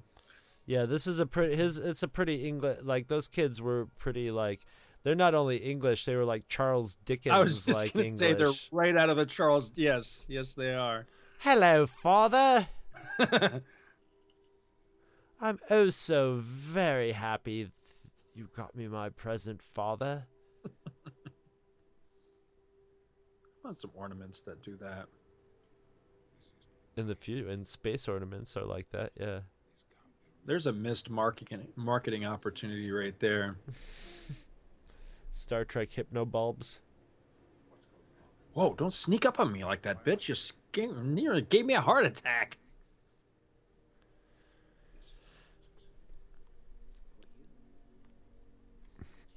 See, and at the very least, Soren wins.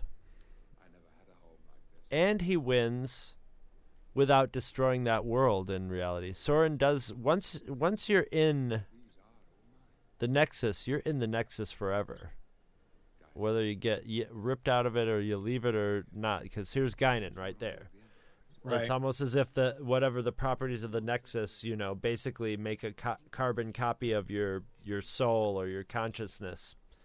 So here's the big question though, is that when Picard and Kirk go back and stop him, does alternate timeline Soren still exist within the Nexus? Because the Nexus, they make it very obvious that the Nexus is outside of time. That's why Guinan tells him, if you leave here, you can go anywhere. You can leave here at any time in any place, because basically that means that all time and space are the same. They're all there. It's some sort of unity there. So once you're in there, you're outside of all of that. You're outside of the alternate universes. That means everybody who's ever been in there, I mean, think of it from Soren's point of view. He blows up the planet, he gets sucked in. His reality on there, whatever it was, probably didn't include Picard and Kirk. They're gone. He just goes there and has his... You can't take somebody outside of time and space. You just can't. They're there. Here's my question, though, is that your theory means that the Nexus not only covers all time and space, but that it also branches into alternate realities and alternate timelines and dimensions. All those are part of time and space. Okay. And this seems to be obviously outside of those. Given that it also embraces, don't look at the camera, kid, that it also embraces alternate timelines, then yes, I would buy that, as you say, Soren wins. Or at least, an alternate timeline version of him wins. He gets what he wants, and he also, an alternate timeline version of... Basically what happens is, but even if, no matter what version of Soren that gets in there, it's still a Soren that gets in there. and yeah, and he sort of gets in there and has, he doesn't do it, but Picard ends up leaving and undoing the damage that he did on that timeline. So he actually gets in there, and in the practical end of it, that planet doesn't get destroyed. So he sort of gets away with it clean. I like this. That the first time you see him, he's just doing something he's simple and physical and just loving life. Yeah. He's going, look at him. You can see him going, man, look at that. I'm still good. I'm hacking those on the first chop. You can see the look on his face. Shatner is a really good actor, and hell yeah, you know, he is. people, his public persona and his his personality might be arrogant and, you know, almost like his real personality seems almost to be a caricature of Kirk, almost in reverse of what normal actors do. But yeah, I love that, and I like it when you think of it that this is, you know, that Picard's hitting him at the exact same, you know, this is Kirk fresh off his death. I think the next movie after this actually should have been The Search for the Jacket, because he leaves the Nexus without his jacket. So what happens to it? The jacket's an actual physical object that he took into the Nexus. I don't think what happens to it? I don't think it ends up in the... I think you get vaporized, and everything you see in the Nexus is a projection of... His jacket is just a projection of his mind creating the jacket around... I mean, obviously you can create whatever you want in the Nexus, or the Nexus will create from what you're doing. It's almost like heaven as portrayed in that Robin Williams movie that came out around the same time as this. You know what I mean? Where you go there and it's just sort of this malleable thing that's... this part chokes me up. I always get choked up at Reunited over dead pet scene. Butler! But why... but that presupposes that he would be able to pull something out of the Nexus, too. Which I would... That's why I say there's a possibility that you just don't get out of the... Well, I don't know. Yeah, it's like the Guardian of Forever. You never really see what the process is of getting out of the Nexus. Right. How, do you go, Nexus, I want to go to the planet blah, blah, blah, 10 minutes before this happened. I want to see that scene, because I have a theory that when we see Picard and Kirk ride Nexus-generated horses and they are riding out of the Nexus, that as soon as they materialize on Veridian 3, they fall flat on their asses. Whoa, yeah. They didn't show up with horses, although that would have been really awkward. Those horses would have just tumbled off the cliff.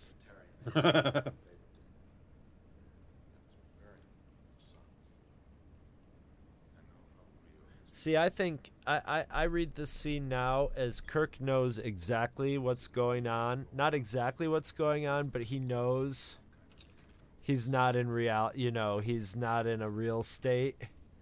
But he's also thinking, you know what? I'm going to enjoy this. I'm good with it. Yeah, exactly. I'm going to enjoy it for a little while. I'm going to appreciate while it's here and see where it leads, because this is pretty interesting, and play along. He's playing along with it, But he's not.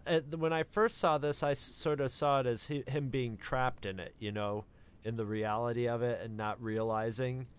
But no, I think he totally realizes it.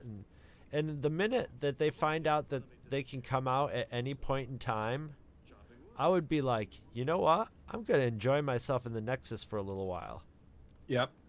Because, as a matter of fact, you know what? I think I'm going to pump a little iron. I think I'm going to stay in the Nexus and like get an aerobic workout with some ladies, pump some iron, and maybe Nexus me up some Taekwondo teachers. And so when I do leave, that I'll be all the more able to kick the shit out of Soren.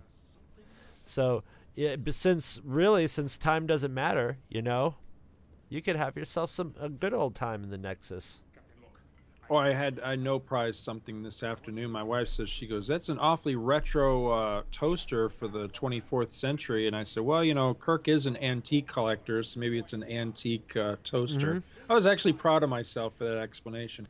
Well, look at this camp. This is a yeah. totally full of old, and I mean, all the stuff in there are super antiques. They're kind of old now by our standards, but. See, this is a scene that it took me a long, long time to warm up to, because up till this point, I was really enjoying this first meeting between them. But this scene right here seemed very out of character to me for Kirk, that he would basically be going, oh, universe is in danger? You know what? Screw the universe. I need this. This is me. And Picard never tells him, like, there's 150 million people's lives at stake. That's a big deal. I have since come around to this scene, and I actually like it a lot, because I've come to feel that Kirk has a legitimate point. He sacrificed everything being the captain of the Enterprise. And at the end of the day, as he says, what did it get him? Mm-hmm. He retired to find himself... it's very much a classic hero story, that the hero can't have the girl. The hero can't have the family and a true life. He's dedicated to being the hero. It's one of the reasons that I really liked Die Hard 4 a whole lot, whereas a lot of other people, I'm led to believe, didn't. I like that movie too. Yeah, I liked the scene between... McClane and the kid, where the kid was kind of in awe of McClane as the hero, and McClane basically lays it out that at the end of the day, being the hero is not all it's cracked up to be. Look at how shitty my life is. I've got nothing to show for being the hero. That's kind of how I feel about Kirk in this part. It's what I finally came around to is understanding that it's not that he's callous and uncaring and everything. It's that he's done his part. He's kind of served his time. And this is a movie where you find out that these guys don't get to have the like you just said, they don't get to have the family. Mm-hmm. But at the same time, they think and I'm somebody who's decided not to get married and have kids and all that, and has had to think about this sort of stuff. But they have, as starship captains of the Enterprise, what they have is their story behind them. And that doesn't give you anything but something that's like behind you. It gives you a legacy. It gives you something when you're dead, really, more than anything else, which normal people get from their kids, will pass it on. Whereas Kirk has passed on his stuff through all the Starfleet cadets, right? Who've been inspired by him and emulated him and studied his. That was Shatner jumping that ravine, I'll eat my hat. All I know is they picked the strongest horse in the stable for this shot this day. I like this. I like that. Like, I do too. That's his breaking point is, and then right now he's made his decision. As soon as he turned and saw Picard coming, he's just like, all right, this is fake. I'm not going to get a real charge out of this because I know it's fake. I thought you were talking about just the simple fact that they're writing. See, one thing, again, I think he also knows that this guy's not going to leave him alone. That reality's not going to. Right. This is a point reality's catching up to him, and what's funny is everybody like Soren and Guinan are like, once you're in there, you're never going to want to leave. But these two are both like, they really don't go through a whole lot of torture to get out of the Nexus, No. Because because it's almost like the Nexus has nothing to offer them. Well, see, once that they don't Picard get out of real life starts working on Kirk, I buy that with Kirk coming around to realize that, this is all just a fantasy and, I don't want to live. But I do feel that Picard comes around a little too quick and easy in this movie. I think a little more time could have been spent with Oh, especially the fact that he just lost his whole family, you know. Right. That it's sort of at its weakest point as far as family goes. That he might have indulged in it a little more. But I do feel like this movie takes too much criticism, because one thing that I've always thought that was done masterfully is that if you're not going to make this a movie of Kirk versus Picard, then what you have to do is find a way to make them work on screen together that's completely believable. And finding the commonalities between these two men was a stroke of genius. I mean, this simple thing with the horse riding was a stroke of genius because, you know, in real life, this is what Shatner does, you know, is the whole, you know, he's big into the horse thing. And then we've seen, you know, in some select episodes of Next Gen that Picard was big into horses. So this was a common thing. And you could see if Kirk had lived, these guys could be pals, you know. I mean, Did you notice the nice little bit of horse acting that Kirk did when he sidled up to Picard with his horse? You know, that was awesome. He actually put his Kirk Shatner body language into his horse. It was awesome. Dude, I so strongly suggest sometime that you get a hold of and read the Now, why aren't there two Picards here too? Yeah, I know. I thought of that one time watching this before. It's funny, I didn't think of that today when I was making my notes, but yeah, I have thought of that in the past. It would have been neat if there were two Picards, and at the end, one of the Picards just shoved the other Picard off the cliff. He goes, "Okay, we'll solve the problem solved." Just who the hell are you? Kirk. He's James T. Kirk. Yeah, I know. It's a historic moment happening there. He's like, fuck this. I'm not battling Kirk. I'm out of here. You go get the launcher. I'll go kick his ass. Yeah. See, a lot of people just hate this, but I like the inauspicious death of Kirk. I like it happening on a cheesy set. I really do. I remember watching this. They went back and did it a little grand because falling off a cliff is still not exactly the way I would have liked to see Kirk go out. But have you ever seen the original death of Kirk in this movie? I have. I don't really remember what it was. It was he gets shot in the back. That's right. And it was like, wow, yeah, it would have been a real downer. Well, the thing is, you see, like Kirk has had his real death, his saving the Enterprise death, and this is sort of just like, you know, one for the road. It's just like, you know, a basic mono. I know, classic.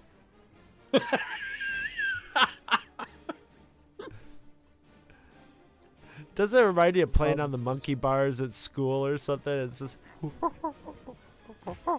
I just like the sound of when Kirk really connects with someone's face. Oh, that's awesome. He must be so out of breath with that girdle on, man. Stop it. Show some respect. Whatever. But yeah, I like that this is just that it's like a cheesy little battle, and that you know, it's not some super dramatic death. It's just sort of sort of happens. You know, I know a lot of people just hated that. Really? I know. Like, I know our group was pretty split. Ow, my ass. Yeah, I know. He must have the worst case of rope burn on his hands anyway by this point with that slide he did a couple seconds ago. Dude, I highly suggest that you get a hold of the Kirk books written by Shatner, because they take place after this movie. And right, and what do they sort of extract him from the Nexus or something, right? No, I don't want to spoil it for you on how Kirk comes back, but Kirk comes back and he lives in the 24th century, and he and Picard actually become very good friends. And it may sound weird and fanboyish or what, but it's done so believably. and it kind of just picks up right here where you can kind of see, the budding beginnings of a friendship had Kirk lived, and the books kind of pick up and run in that direction. I enjoyed the hell out of them, and I think you would too. I think you'd really like them. Well, here's the thing. Read The Return, because that's still the best one. I have that one. Yeah, and see what you think. When you think about it, the funny thing is Picard has done more episodes of Star Trek than Shatner ever did. Mm-hmm. He's had more screen time as captain of the Enterprise. So both of these guys have paid their dues. That's what they got in common. They both have paid their dues as Enterprise captains, and it would be interesting to see their differing. Once again, it would be just sort of like the Genghis Khan. Abe Lincoln show, you would have a little bit of Oscar and Felix. Well, what's really cool is that this movie really plays, like I say, I think the scenes between them play so well because it plays on their commonalities. But what I liked about the books was that, yes, it plays on their commonalities, but it also, you can see their friendship actually being very natural, because Picard comes to sort of take Spock's place, because you can see Picard being the more logical, sober, things. Yeah, exactly. Sobering. He's not as impetuous and everything like Kirk, and so they do kind of become fast friends in the fact that they have kind of opposite personalities linked by some common experience and common interests, and I liked their dynamic in those. I like it in this movie. Do Kirk and Spock ever meet up in that universe in those stories? I was gonna say they'd almost have to. Kirk would have to look at that shot of oh, that is Kirk hard taking to watch. the tumble. That's hard to watch every time I see this. It does. It's just like a slug in the gut. But yeah, they do get the old gang back together, because in the 24th century, McCoy, Spock, and Scotty are still alive, and see, Scotty skipped over all those years, so he's still he's young. The last time quote unquote young, quote unquote young, he's still the same age as the last time that Kirk saw him. So they've got that in common, and then of course Spock's long lived. The only one that's a little wonky in those books is McCoy, because here he is like 140 years old, yet he's still running around with his pals, on adventures and stuff. Oh, really? You'd think he would be still in some sort of space old folks home. You'd think here's another little quibble is, if you had a rocket, don't you think it would have a failsafe that would say, okay, this thing's locked down, I better not blow up right now, or launch? I don't know if it blew up or if it just fired off its rockets and then blew up everything around it. I don't know what it's funny, my screensaver or my background on my screen changes every minute, and while we were talking about McCoy, the picture of McCoy in his old man makeup from the original series show where they go old popped up. So that was a nice coincidence. I like that shot of the Nexus just sort of silently disappearing into the sunset. And once again, I like that his death, that he doesn't get a really dramatic, it's not like Yoda biting it. Oh, God. Jean-Luc! What? There is another captain of the Enterprise. Oh.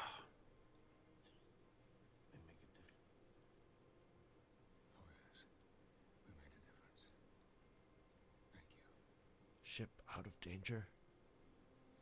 Yeah, this one doesn't quite pack the punch of the Spock death, but I was misty seeing this for the first time. From the first time I saw it, I always knew, like, the last line, Kirk's last line was a Shatner edition.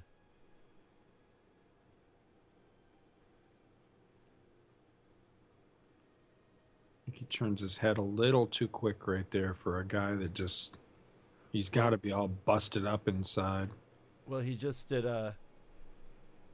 when he said the word fun, he also did a nice little dramatic release of a little trickle of blood out of his mouth too. Yeah. He's a pro. I love that his last line. Now, here's another thing is this Picard's little secret? Because there's no mention of anybody going, that's what, Kirk's body's over there, and I think he was just doing it to, out of respect and all, although it does mean that he hauled Shatner's big ass all the way up to the top of that mountain. There. But still, I think that it's meant to, it's meant to show some respect and all that. I just sort of, I didn't know if it was something he didn't bring up, because nobody's ever like, are we going to go get Kirk's body from there? Or, I can't believe you met Kirk, or, or something. I'm telling you, dude, you got to read The Return. Okay. Because that's pretty much, well, Ashes of Eden both starts and finishes where Spock comes to Veridian 3 to reclaim Kirk's body. And at the end of Ashes of Eden, he sees a transporter beam take Kirk's body.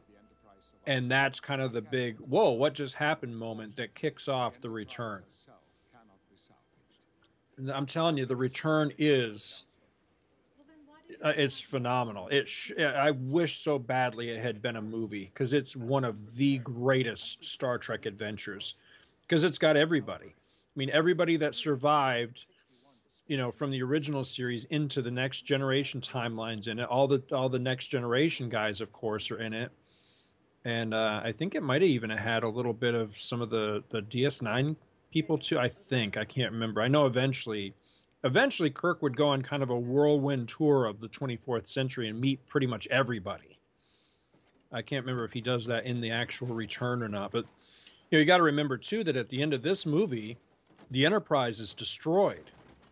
One of the big plot points of The Return was, all these basically homeless characters pulled together for this big adventure, and they basically make a new Enterprise. They get a ship to do their adventure, and then they ended up I think they laser etch or something into the hull the name Enterprise, so that they're all, Kirk and his surviving people, and Picard and his people, they're all kind of united on this new Enterprise. Yeah, it's I'm telling you, I think you would really enjoy it.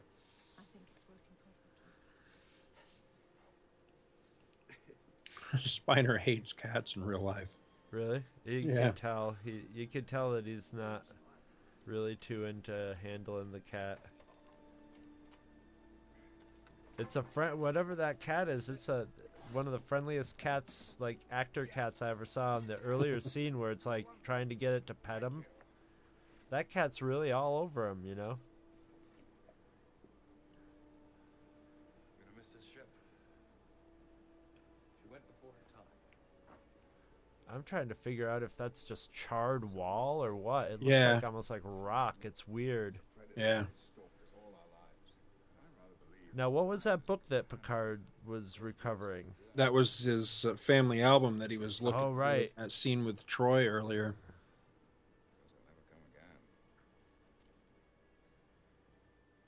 Yeah, I don't know if that's supposed to be burned up, like there was a fire, or what that's. I don't know. I wonder if that's the actual set and they busted it up like that for the movie. I always thought I'd get a shot at this chair. Perhaps you still will. Somehow I doubt this will be the last ship. I would definitely be let's unbolt that chair. I'm taking that sucker home, man. I want to watch TV in it. I'm put a hole in it and it'll be like Idiocracy. I like the little nod to the original series here. It says Picard to Farragut. Now, the Farragut was the ship that Kirk served on as a lieutenant in that episode Obsession with the gas creature. Remember, he tells the story about how he could have right. saved his captain, but he froze up, and that's why he's so hard on the young guy that does the same thing, essentially freezes up, and Kirk like chews his ass out. And then I think it's McCoy or somebody who does some investigating and finds out that Kirk did the same exact thing when he was a lieutenant. That was the Farragut in that story. What would you think, man? I really like it. It's actually one of my favorite Star Trek movies sitting right now. It wasn't before. Well, it's technically today because I watched it after midnight. Well, no, it's after midnight again. But yeah, it wasn't until I started watching it again yesterday. But my opinion of it improved a lot. I don't know if I'm more. I haven't seen it since I literally before I watched it to do this, I hadn't seen it since I saw it in the theater the first time, which was probably like in the opening weekend. So yeah, and because I was kind of lukewarm on it, I was like, that was pretty good, and then I just never. I've never revisited any of the next gen movies since my initial view. I've viewed all of them in the theater, and Nemesis, I remember going, that might be the last Star Trek movie I see in the theater, and I've never seen any of them since. So I'm looking forward to revisiting all of those when we get around to them. I'm looking forward to seeing if, well, the only two that are left right now are Insurrection and Nemesis. And Insurrection, I remember being my favorite of the next gen ones, and I count this one as a next gen one, and Nemesis being my least favorite. So those two, I'm really looking forward to see if I still feel that way. See, it's hard for me to pick my favorite next gen if I include this one, because it definitely comes down to either Generations or Insurrection. As a next gen film servicing only next gen, and being true to those characters in that show, it would have to go with Insurrection, which I actually can't wait for us to do that episode, because that, I feel, is an extremely maligned Star Trek film, and very undeservedly so. I think Insurrection's a damn good movie. I've always liked it, and I was amazed when I walked out of the theater loving that movie, and immediately started to hear all this horrible criticism of it that has lasted to this present. As a matter of fact, I've only ever met just a handful of other people that can even tolerate that or say anything nice about it. I mean, all those movies, I went with the same crew, and we almost were always split coming out in different ways every time, but I remember walking out of that one, and I remember I had somebody who was with me on it, because we both, did the finishing each other's sentence off, and it was like an extended episode of the TV show. It was like a very good episode of the TV show. It wasn't like the end of the world story. It was just a science fiction story where everybody got to tweak their characters, and you got to see all the crew doing their thing, and I really I appreciated that. Actually, I was like, I remember saying, I'd be very happy if they just sort of stuck with this formula of, putting having it be a TV show with some ramped up special effects, with some better special effects, and it doesn't have to be some sort of blockbuster smash them up, as long as it's a good science fiction story. And that's what I remember. It had elements of cheesiness in it that I was like, yes, thank you. Throw in a little of that cheesiness. It's kind of corny and good natured, and it's sort of Star Trek-y. So yeah, I'm looking forward to that. And I remember Nexus was the exact opposite of what I wanted. It was all big Nemesis booms. You mean? Yeah. What did I say? Nexus. You got Nexus on the brain. See, I like Nemesis too. Although I'm perfectly willing to admit that it has some serious problems. That one that one may be one of the most problematic Next Generation movies. I would put that one right behind First Contact as the one I have the most issues with. But First Contact for me is the clear winner of my least favorite Trek movie. It just has too many things I don't like, which it's odd because see, you've already done that when you and Shag did First Contact. So what I might do seriously at some point, maybe even in the near future, I might try to do a commentary on that one, either solo or with someone else. I'm not sure, but I would probably actually want to do it solo just to give the other side of the coin, because I do realize that I do hold a minority opinion on that, because that, for a lot of people, that's their favorite next gen film, which boggles my mind. I don't. That was one I remember seeing that in the theater and going, well, okay, that was all right, but it didn't really do much for me. But I didn't hate it. I don't really hate it, but my Shaq initial liked it, the fucking moron. I don't know what his problem is. My initial reaction to that movie is still the reaction I have today, which was just horrible disappointment. I felt like it didn't. I felt like it wasn't faithful to the source material, I guess would be the biggest. I felt like there were a number of characters that were out of character in the movie, and there were a lot of continuity problems, and just, I don't know, but it'll be interesting to get into sometime. I might seriously try to make that happen sometime soon, as far as doing a commentary on that. And then that would pave the way for us to do Insurrection, which I'm definitely due for a rewatch of that. I haven't seen that in a good while, but I do really enjoy that movie. Or at least the last time I saw it, I had enjoyed it. Maybe opinions will have changed in the interim. I don't know. But last thing I had for did you have anything else for this episode?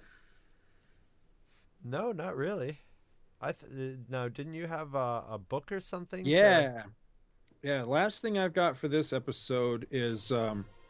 Well, you remember last Star Trek Monthly Monday, we did our epic coverage of City on the Edge of Forever, and which I must say, you did a great job with the editing on that one. In the second half, because the first half of that show was a straight up commentary that we did for City on the Edge of Forever, and then the back half of the episode was really like the post game wrap up, where we were just giving our thoughts on the thing.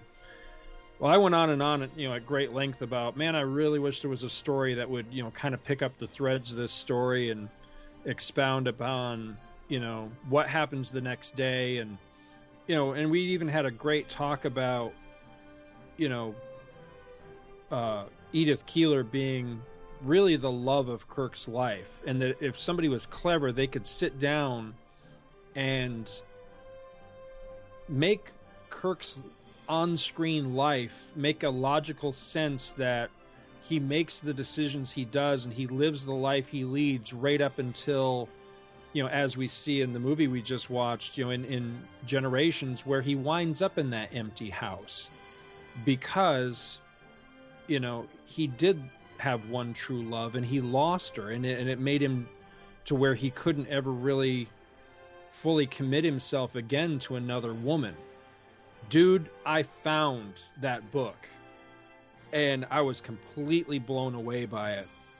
It's a fairly modern book. Let me see here. The publishing date on this is March 2007. So I mean, it's not very old. It's only like 4 years old. Yeah, I picked this up at a used bookstore just on a whim, because I was looking over the back cover on it, and I'd never seen it before, and I was unfamiliar with what it might be about.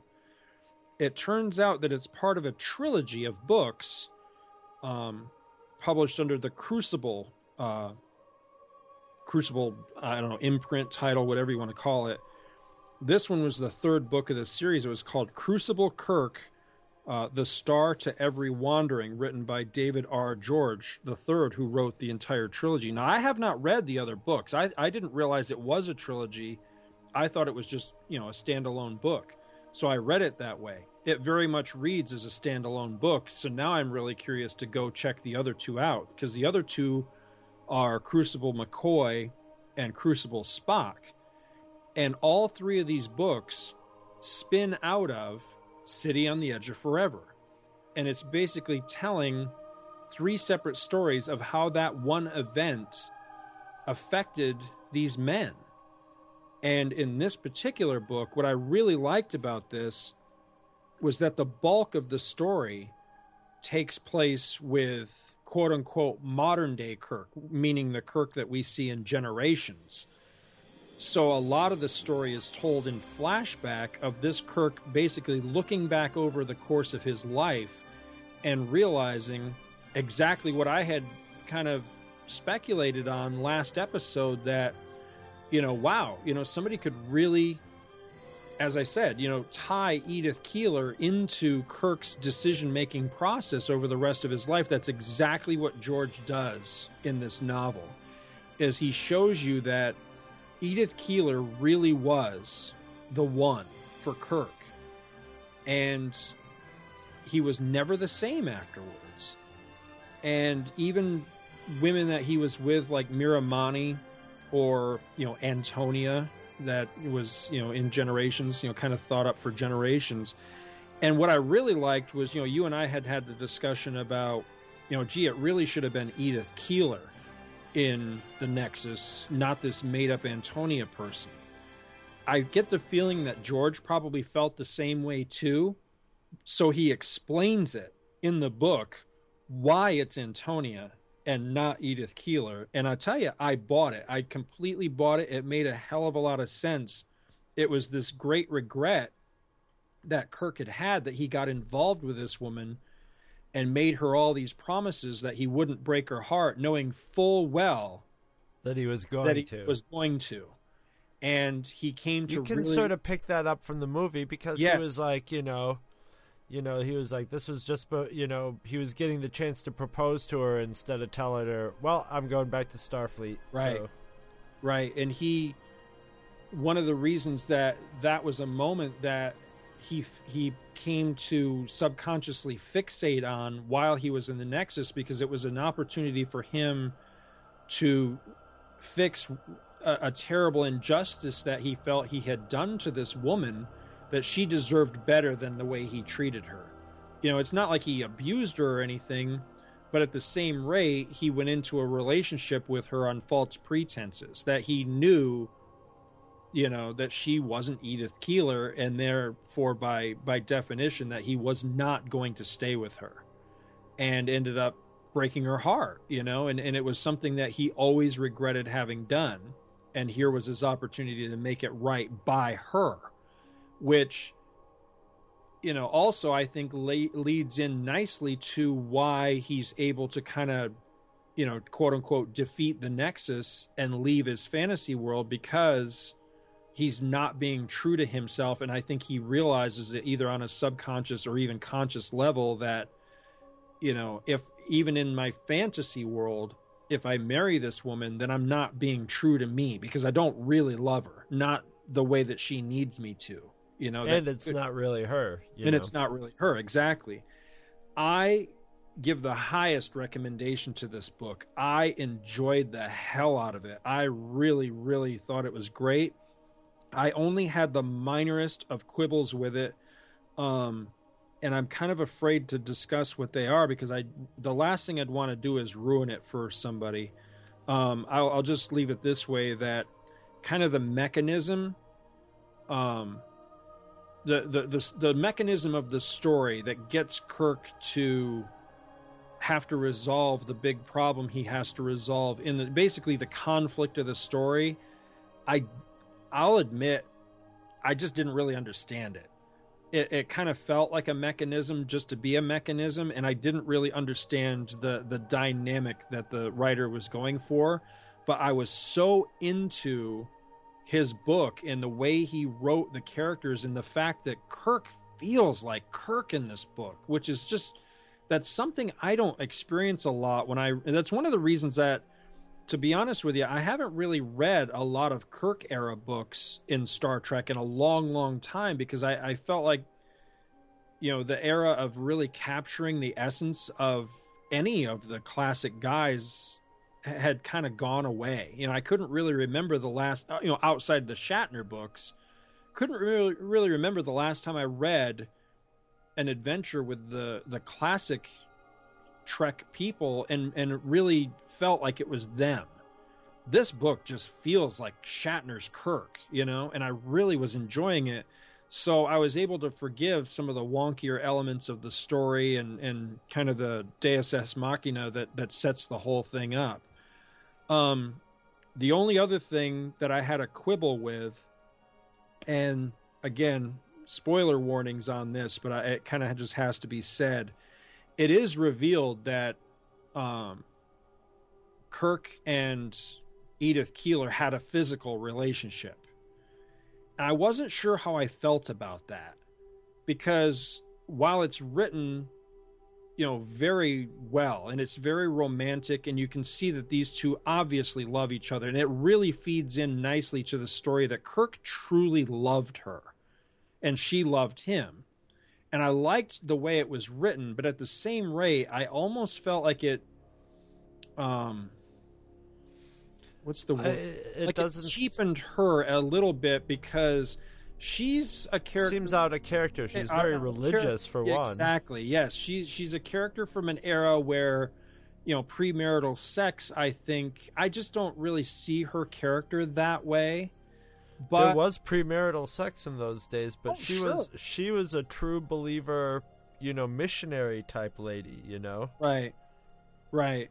So that's I could see her maybe drinking in it, or going dancing and going on dates with a young man and making out with him. But yeah, I don't know. That part of it was a little bit hard for me to digest. It's Kirk though. Yeah, Kirk.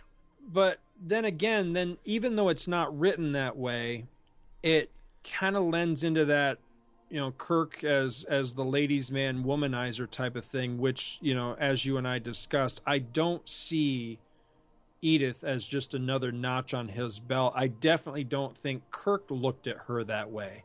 It's as we said, I don't think that this would have been a typical Kirk relationship, that as soon as he got her into bed, well, it's off to the next planet. As I say, I think he really... No, but I think in the future, I don't think they have the whole, we have to court before. I'll bet you in the future there's a lot more screwing on the first date. Right. There's a lot more spontaneous. Sex is more like a handshake in the future, not like a handshake, but it's more, it's not this taboo thing is, at least that's what I think Roddenberry's... Roddenberry definitely was going for that. I think that would be more true in, say, Riker's lifestyle and Riker's timeline, but in the timeline of Kirk, as much as Roddenberry might have personally wanted that or been shooting for that, I don't think Kirk quite looked at it that way. You know what I mean? I think, not every woman that he bedded was he, madly in love with, I'm sure, but at the same rate, in this particular instance, when it comes to Edith Keeler, I would think that would be, even for him, that's a pretty big step to take. You know what I mean? I'm just saying. I don't know. I just think the whole holding off on sex thing might have been a whole,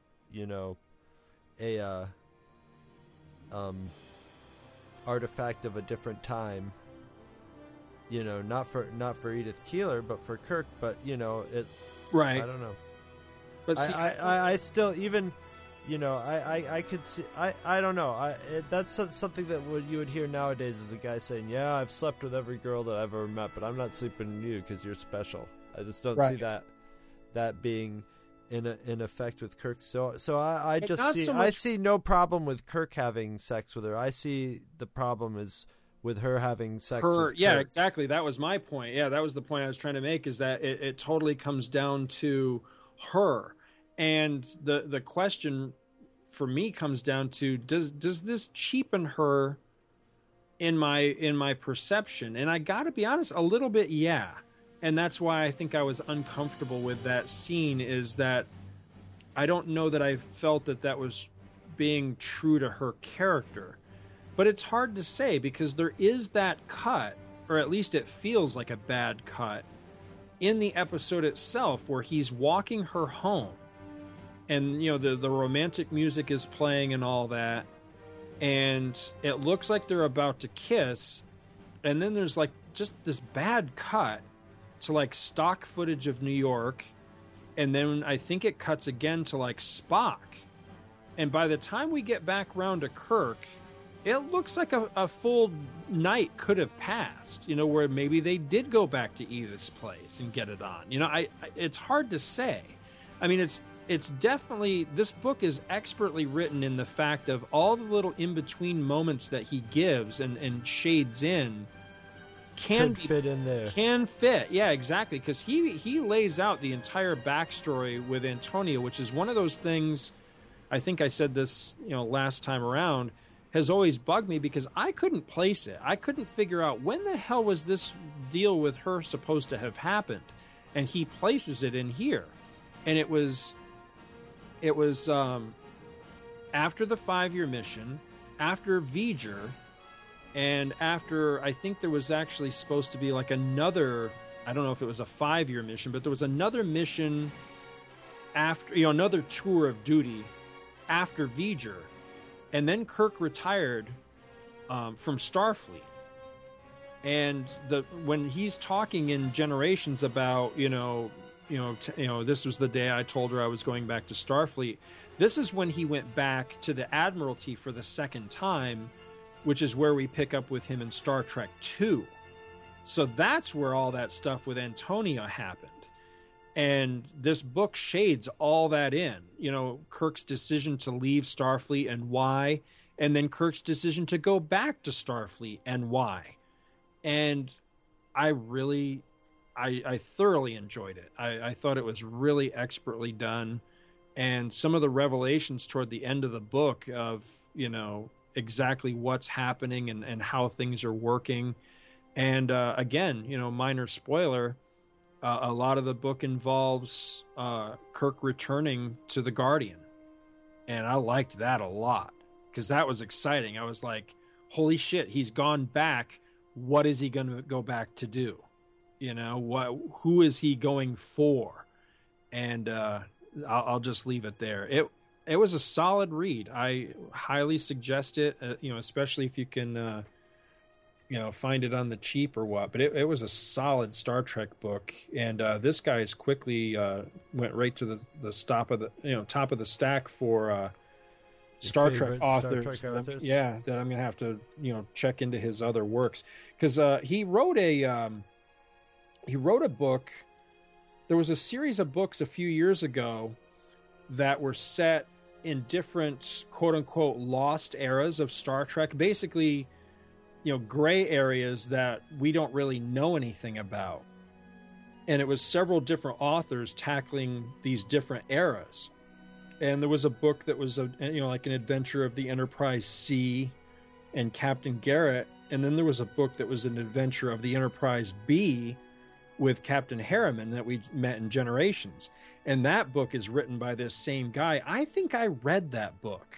Or at least I know I started it. I'm not sure if I ever finished it, but I think I did read that book because one of the characters from that book, Harriman's father, is referred to in this book. And when it got to that part, I was like, hey, wait a minute. I think I read that book because I could kind of remember the character, Does Harriman total his father's car? No, he's got... See, I really felt like that kind of shaded Harriman's character in a lot and kind of explained some of his character and kind of his quirks a little bit in Generations, is the fact that he was kind of fast-tracked into the captaincy, and that's why he's so young and everything, because his father was like this high muckety-muck admiral. It was kind of a hard case, kind of a hard ass, and really rode his son and everything to a point where he kind of steered him and almost like bought him into the captaincy, maybe before he was actually ready for the job. Ready to be there, yeah. Yeah. And then once he gets there, it's a matter of, okay, now you're here. You may not totally deserve it, but can you do the job? You know? And that's kind of what I liked about that book was Harriman both rising to the occasion. Exactly. Having to rise to the occasion. Having to rise to the occasion, both through, the fact that, it's his father's machinations that got him there.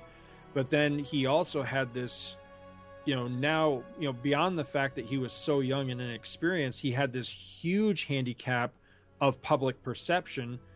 He was the captain, who allowed the legendary James T. Kirk to die on his watch, which was a horrible thing, a horrible stigma for him to have to live with, and I like that, it's so unfair to him, but again, it was a great story element, you know what I mean? A great piece of tension within the story of, here's the occasion you have to rise to. And while the details of that particular book are real fuzzy to me, because I read that a long time ago, I did remember, once I remembered having read the book, I do remember that I enjoyed it very much. So, yeah, again, this was Crucible Kirk by David R. George III. Highly recommended. Solid read, and it's cool because it mashes up two of my favorite Star Trek adventures, which is City on the Edge of Forever and Star Trek Generations. So yeah, solid book about Kirk. That's pretty much it. Pretty much all you got? Pretty much all you got? That's all I got. Well, that's not bad. We filled in a good amount of time. Yeah, I think so. I hope we surprised a few people with our choice of commentaries, or that we even did a commentary at all. I hope that was amusing, at least. I'll be interested to listen back because, not to toot my own horn, but I think we delivered a solid episode, a solid commentary. I think we're getting better with the commentary thing. I really do. Every time I listen to one, I'm like, hey, we're actually getting the hang of this shit. It's not just us sitting there and watching the movie. Or sitting there and someday we got to do a movie and actually do a real movie commentary on our own movie. That would be fun. That would be fun. This is the part where I pulled the thing out of my nose. This is the part where I fell asleep and they were taking my picture and I'm snoring. It's funny. See, because I don't know I'm asleep and I'm snoring. Okay. Well, all next month we'll be back to normal. Yes. Whatever normal is. Yeah, the promised episodes that we were supposed to deliver for December will now just get slid back to January, which was what was it? We were gonna, for the classic episode, the Paradise Syndrome, wasn't it? Syndrome. Yeah, the one with Miramani, and then for whatever the first. It's the Child, the first episode of season 2 of Next Gen. So yeah, I'm looking forward to that. I am totally ready. And I think we're going to try to get back to the comics too, aren't we? I think. Oh, I'm sure. Yeah. Cool. So I'm psyched. I'm ready. So yeah, Merry Christmas, guys. I hope you enjoyed it. Yeah, see you next year, at least on Star Trek Monthly Monday. We'll see you before next year on Two True Freaks, because I know that each and every one of you are listening to every single Two True Freaks show that we put out. And you're all lining up to buy a t-shirt in time for Christmas for your loved ones. Or you, if you happen to be a loved one of yourself, which you should be.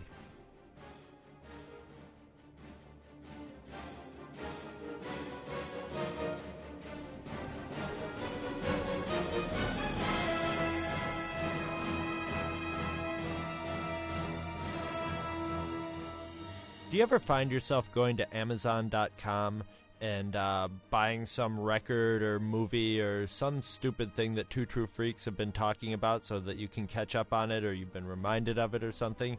Well, now, how about this? Instead of going to Amazon.com, go to twotruefreaks.libsyn.com and follow our link to Amazon.com. When you do that, if you buy something over at Amazon, we get a little cut out of it. which is awesome because we love money, and it won't cost you a thing. Did you know you can sponsor an episode of this or any other of your favorite Two True Freaks affiliated shows? That's right. Simply click the PayPal link on our website, donate any amount at all, tell us which show you're choosing and what message, if any, you'd like us to read on your behalf, and you will be an official sponsor of that show's very next episode, with your message read in the show's opener. It's that easy, and there is no minimum donation. Be a show sponsor today. Visit our website at twotruefreaks.libsyn.com. Two True Freaks is always spelled TWOTRUEFREAKS. Libsyn is spelled LIBSYN. You can email Two True Freaks directly at twotruefreaks@gmail.com. Join our forum at forumforgeeks.com, where you can discuss all of the shows on our feed with us and your fellow listeners. You can find Two True Freaks on Facebook. Just search for Two True Freaks. Dumbass. And hey, you can friend me, Scott Gardner, on Facebook too. My name is spelled SCOTTGARDNER. You can friend me on Facebook too, if you can find me. Now available, Two True Freaks t-shirts. See our website for details. Two True Freaks is a very proud member of the Comics Podcast Network. You can check that out at www.comicspodcast.com, where you can hear our new episodes when we put them up. We are also members of the League of Comic Book Podcasts. For more information, visit comicbooknoise.com/league. If you ever leave your house and you actually have friends, why don't you tell them about Two True Freaks? Thanks for listening. And join us every Monday for new episodes of Two True Freaks.